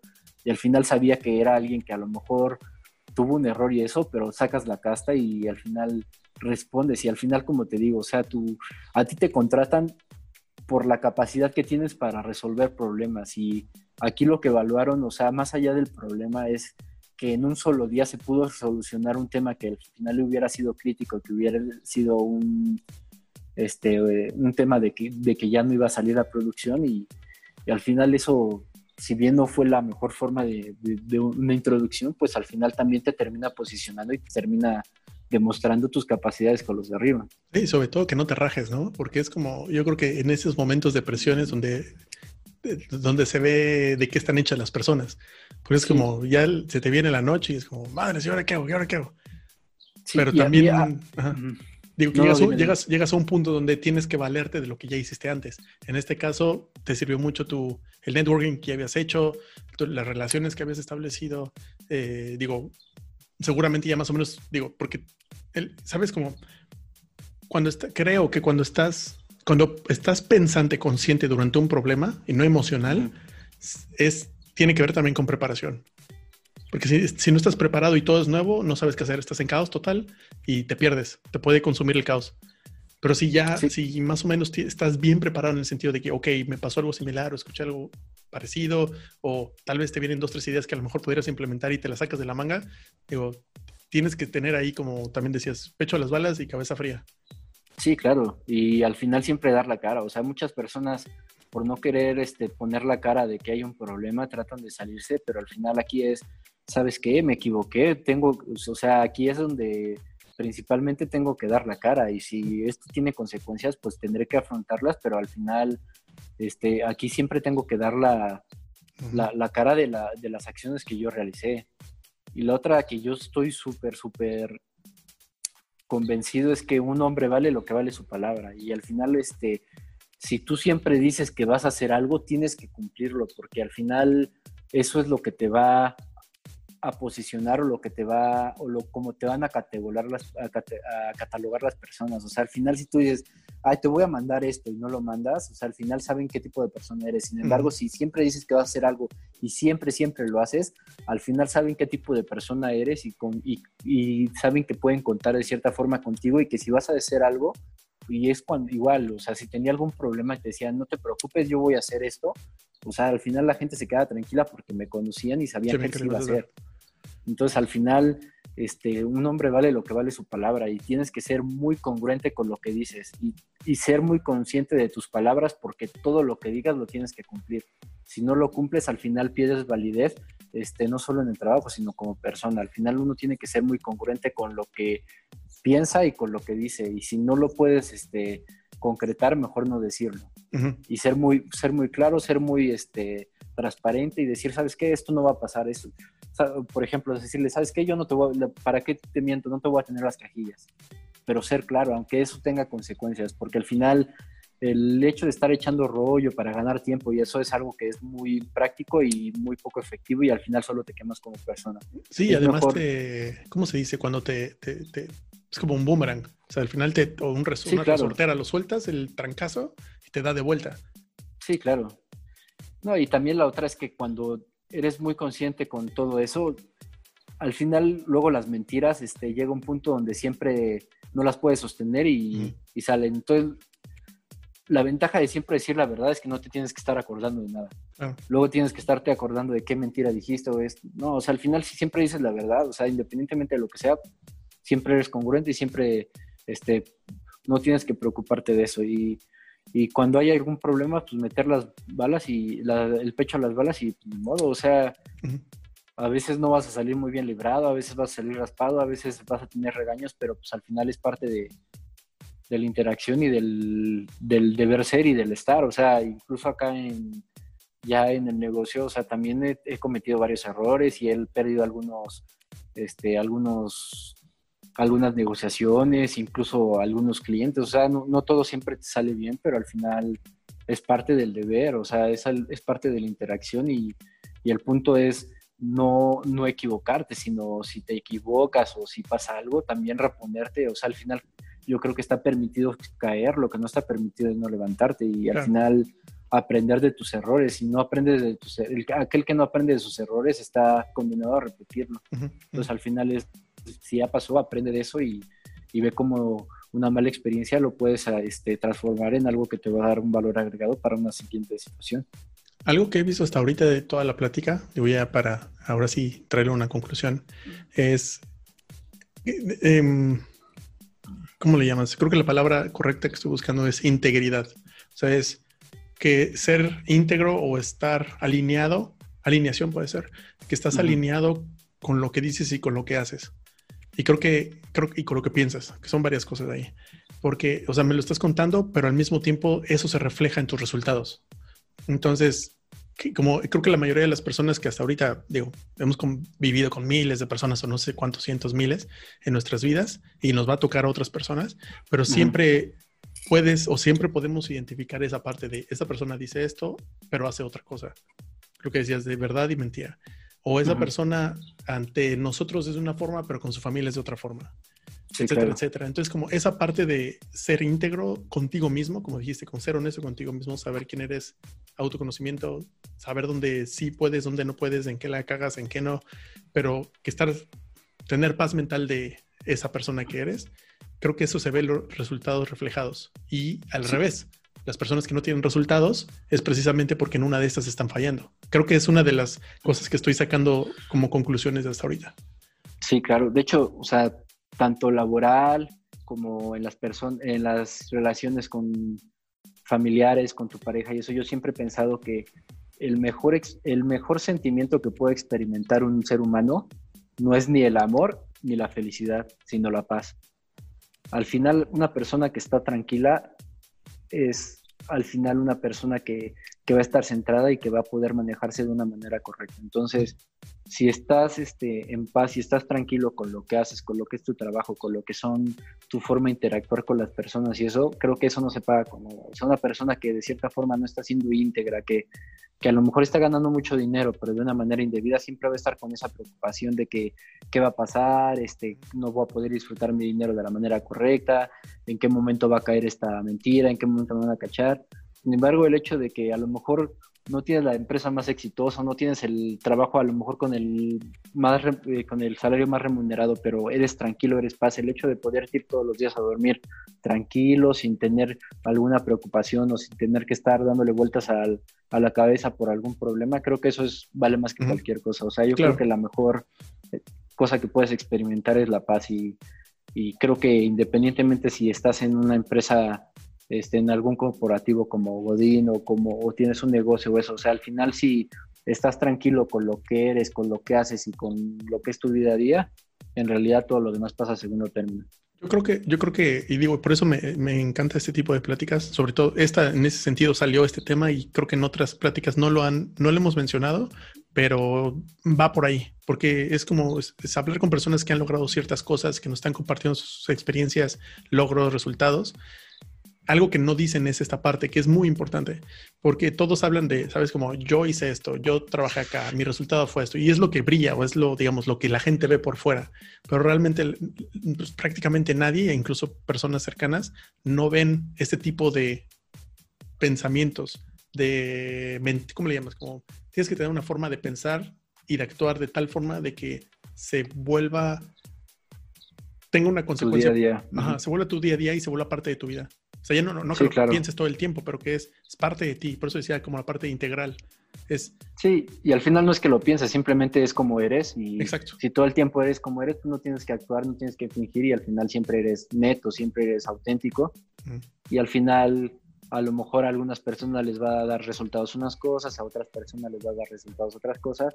Para mí en lo personal creo que lo más importante es el que yo esté bien y esté tranquilo con mi persona, porque al final eso me hace exponenciar mis aptitudes y también me hace poder disfrutar de lo que tengo y que si algo no está bien, pues también poder focalizarlo y llevarlo a transformar a un punto donde yo me sienta tranquilo. Excelente. Última pregunta para cerrar. Échale.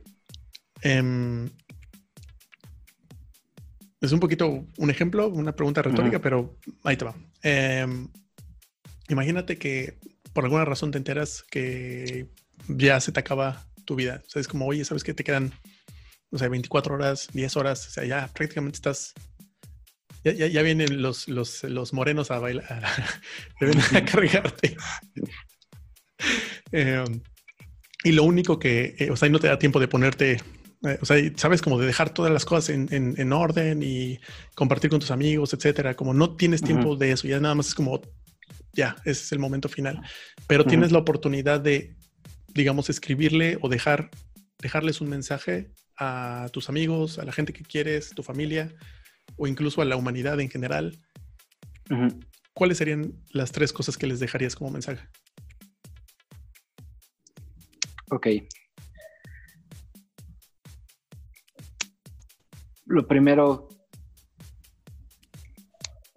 creo que, o sea, lo que te hablaba del amor propio. O sea, creo que nunca va a haber amor más grande que el amor propio.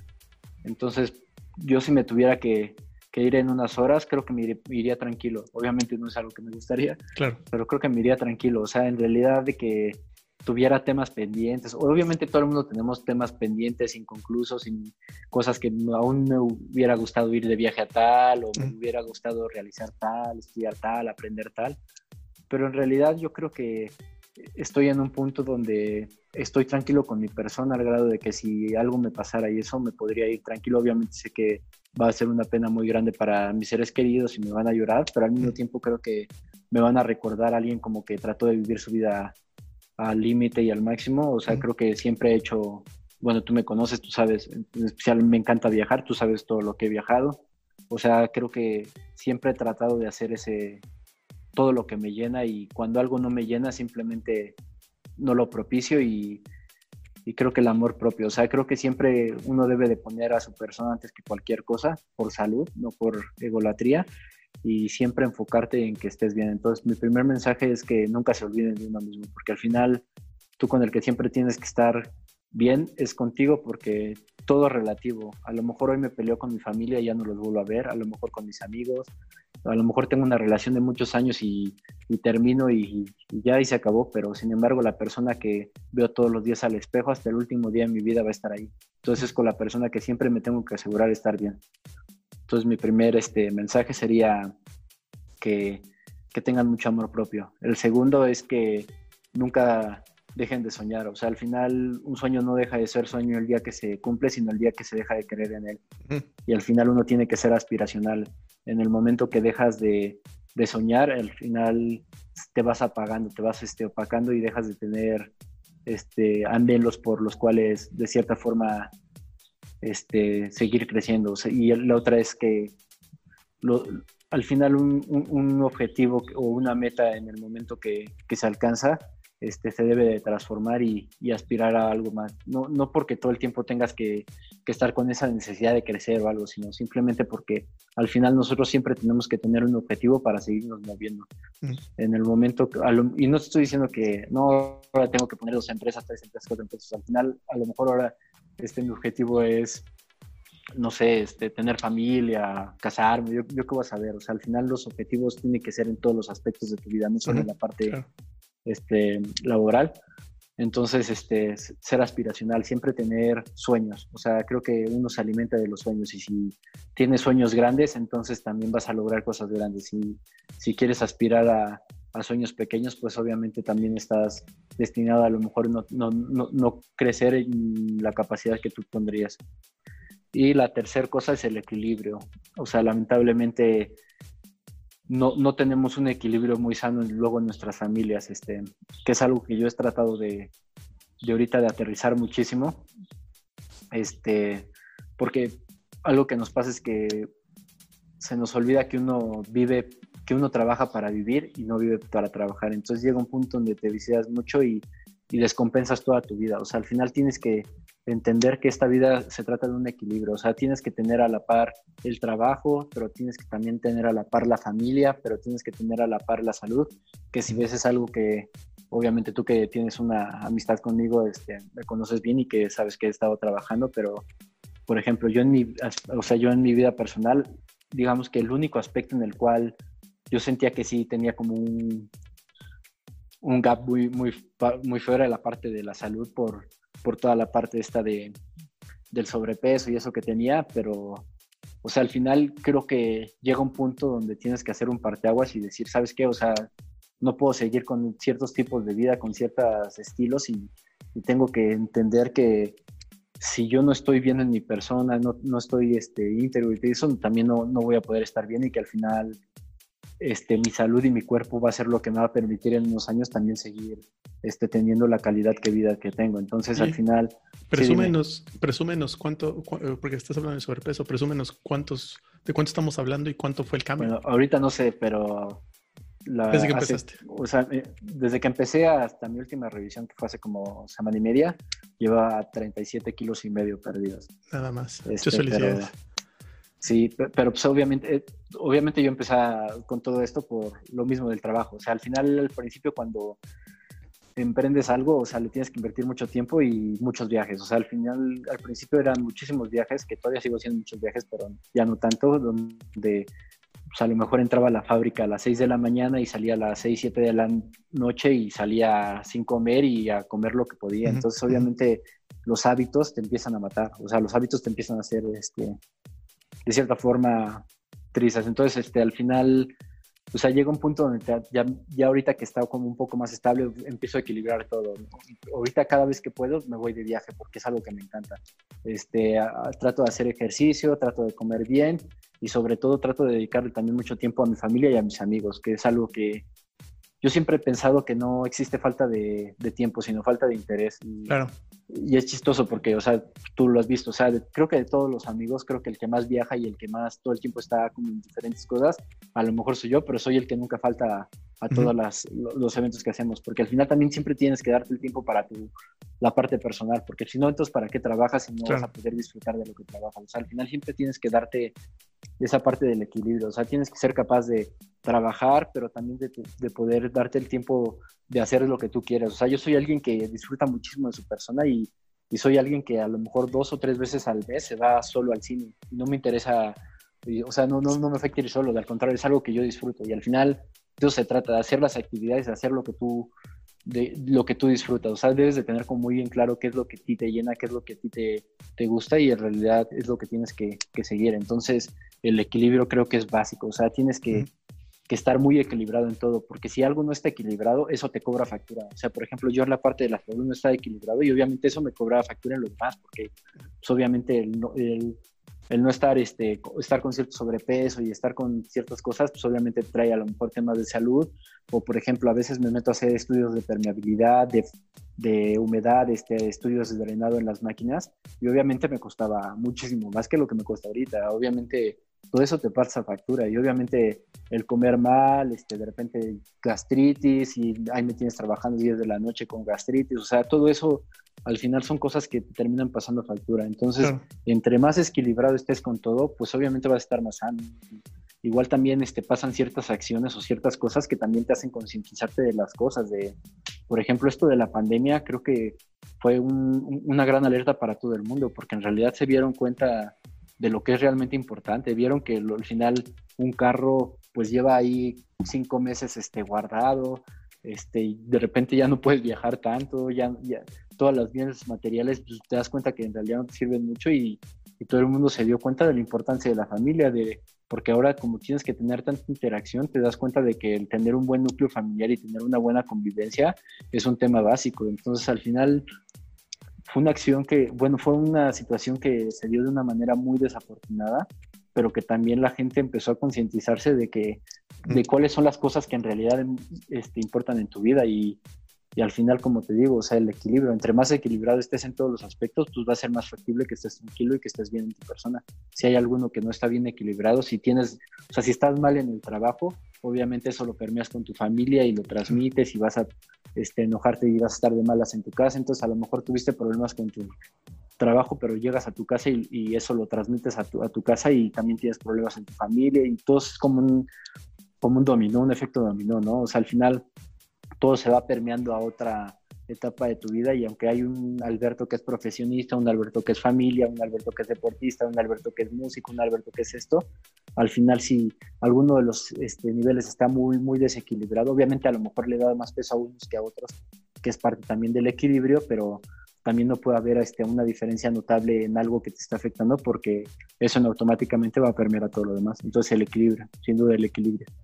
Bueno, pues te quiero reconocer, antes de cerrar, te quiero reconocer todo lo que nos has comentado y sobre todo la parte de persistencia, consistencia, sobre todo contigo mismo, como lo mencionabas. Y para que la gente también se dé cuenta de que, primero, las cosas, a veces piensa la gente que porque una persona tiene cierta situación o a uno les va mejor que a otro, ellos mismos no pueden por alguna razón. Y eso genera mucha resentimiento hacia otros, sobre todo mucho de lo que ha estado, de los mensajes que han venido del gobierno han sido eso, como resentimiento hacia otros, que realmente eso no ayuda a nada. O sea, tienes que tomar responsabilidad de tu vida y por eso digo, te lo reconozco porque es lo que nos he estado diciendo hasta ahorita. Yo tomé, como dijiste, cada uno tiene su situación. A lo mejor a ti te tocaron unas ventajas, otras desventajas, como a todo mundo. Entonces, a partir de ahí es cómo le haces para ser responsable para ti mismo y hacia los demás. Porque a partir de tomar responsabilidad de tu vida es cuando empiezas a construir poquito a poquito. Y digo, ahorita nos estás comentando como prácticamente los resultados, pero ya de ¿cuántos años? 8, 10 años. Sí, 9 años. Entonces, parecieran que son como, ahorita amaneciste con esos resultados, y no es cierto. Te requiere trabajo, requiere dedicación, requiere esfuerzo. Tan solo bajar 37 kilos, ¿cuánto tiempo te tardó? 4 meses y medio. Ahí está, 4 meses y medio, y hay personas que no pueden bajar ni 3 kilos. Yo soy uno de ellos. Bueno, pero mucho ejercicio y una dieta infernal. Sí, pero se puede. Se puede. Entonces, por eso sí, claro. te lo reconozco y estoy muy contento de que nos hayas compartido esas experiencias. Espero que haya personas que se sientan motivadas e inspiradas por lo que nos compartiste. Y ya una pregunta final sería, si alguien quiere saber más acerca de ti, de lo que haces, de lo que compartes, ¿estás en algún lugar en redes sociales o...? Pues en casi en todas mis redes estoy como Alfertin, ALFRTIN, Twitter, Facebook, Instagram, mi página web, pues al final como es una página web global, es heimbash.com. Ahí pueden encontrar información básicamente de todo lo que es la industria papelera. De hecho hay muchísimas cosas y muchísima información muy interesante. Correo alberto.ceguera@heimbach.com, HEIMBACH. Y pues igual, o sea, si en algún momento alguien tiene alguna duda o quiere indagar más con algún tema, yo con mucho gusto, tanto por el poder apoyar con alguien, tanto como por la amistad que tengo contigo, no tengo ningún tema en poder compartirles más información o poder compartir alguna de mis experiencias, así que con toda la apertura. Bien, entonces vamos a darle un tiempo para tener la próxima plática y que dejar que pase algo más para que nos vuelvas a contar qué más pasó. Sin problema, amigo, eso dalo por hecho, que siempre pasan cosas. Excelente. Bueno, pues te agradezco otra vez por tu tiempo, por las experiencias y nos vemos a la próxima. Bueno, eso fue todo por hoy. Muchísimas gracias por escuchar este episodio. La verdad es que yo he aprendido tanto de mi buen amigo. Espero que ustedes también hayan sacado tanto como yo. Si quieren escuchar a más personas como el buen Ose, háganmelo saber por favor en mis redes sociales. Me pueden encontrar como Darío Gutiesco, Facebook, Instagram, YouTube. También pueden ver ahí más episodios en donde he entrevistado a otros emprendedores y profesionales. Sin nada más que agregar, nos vemos a la próxima.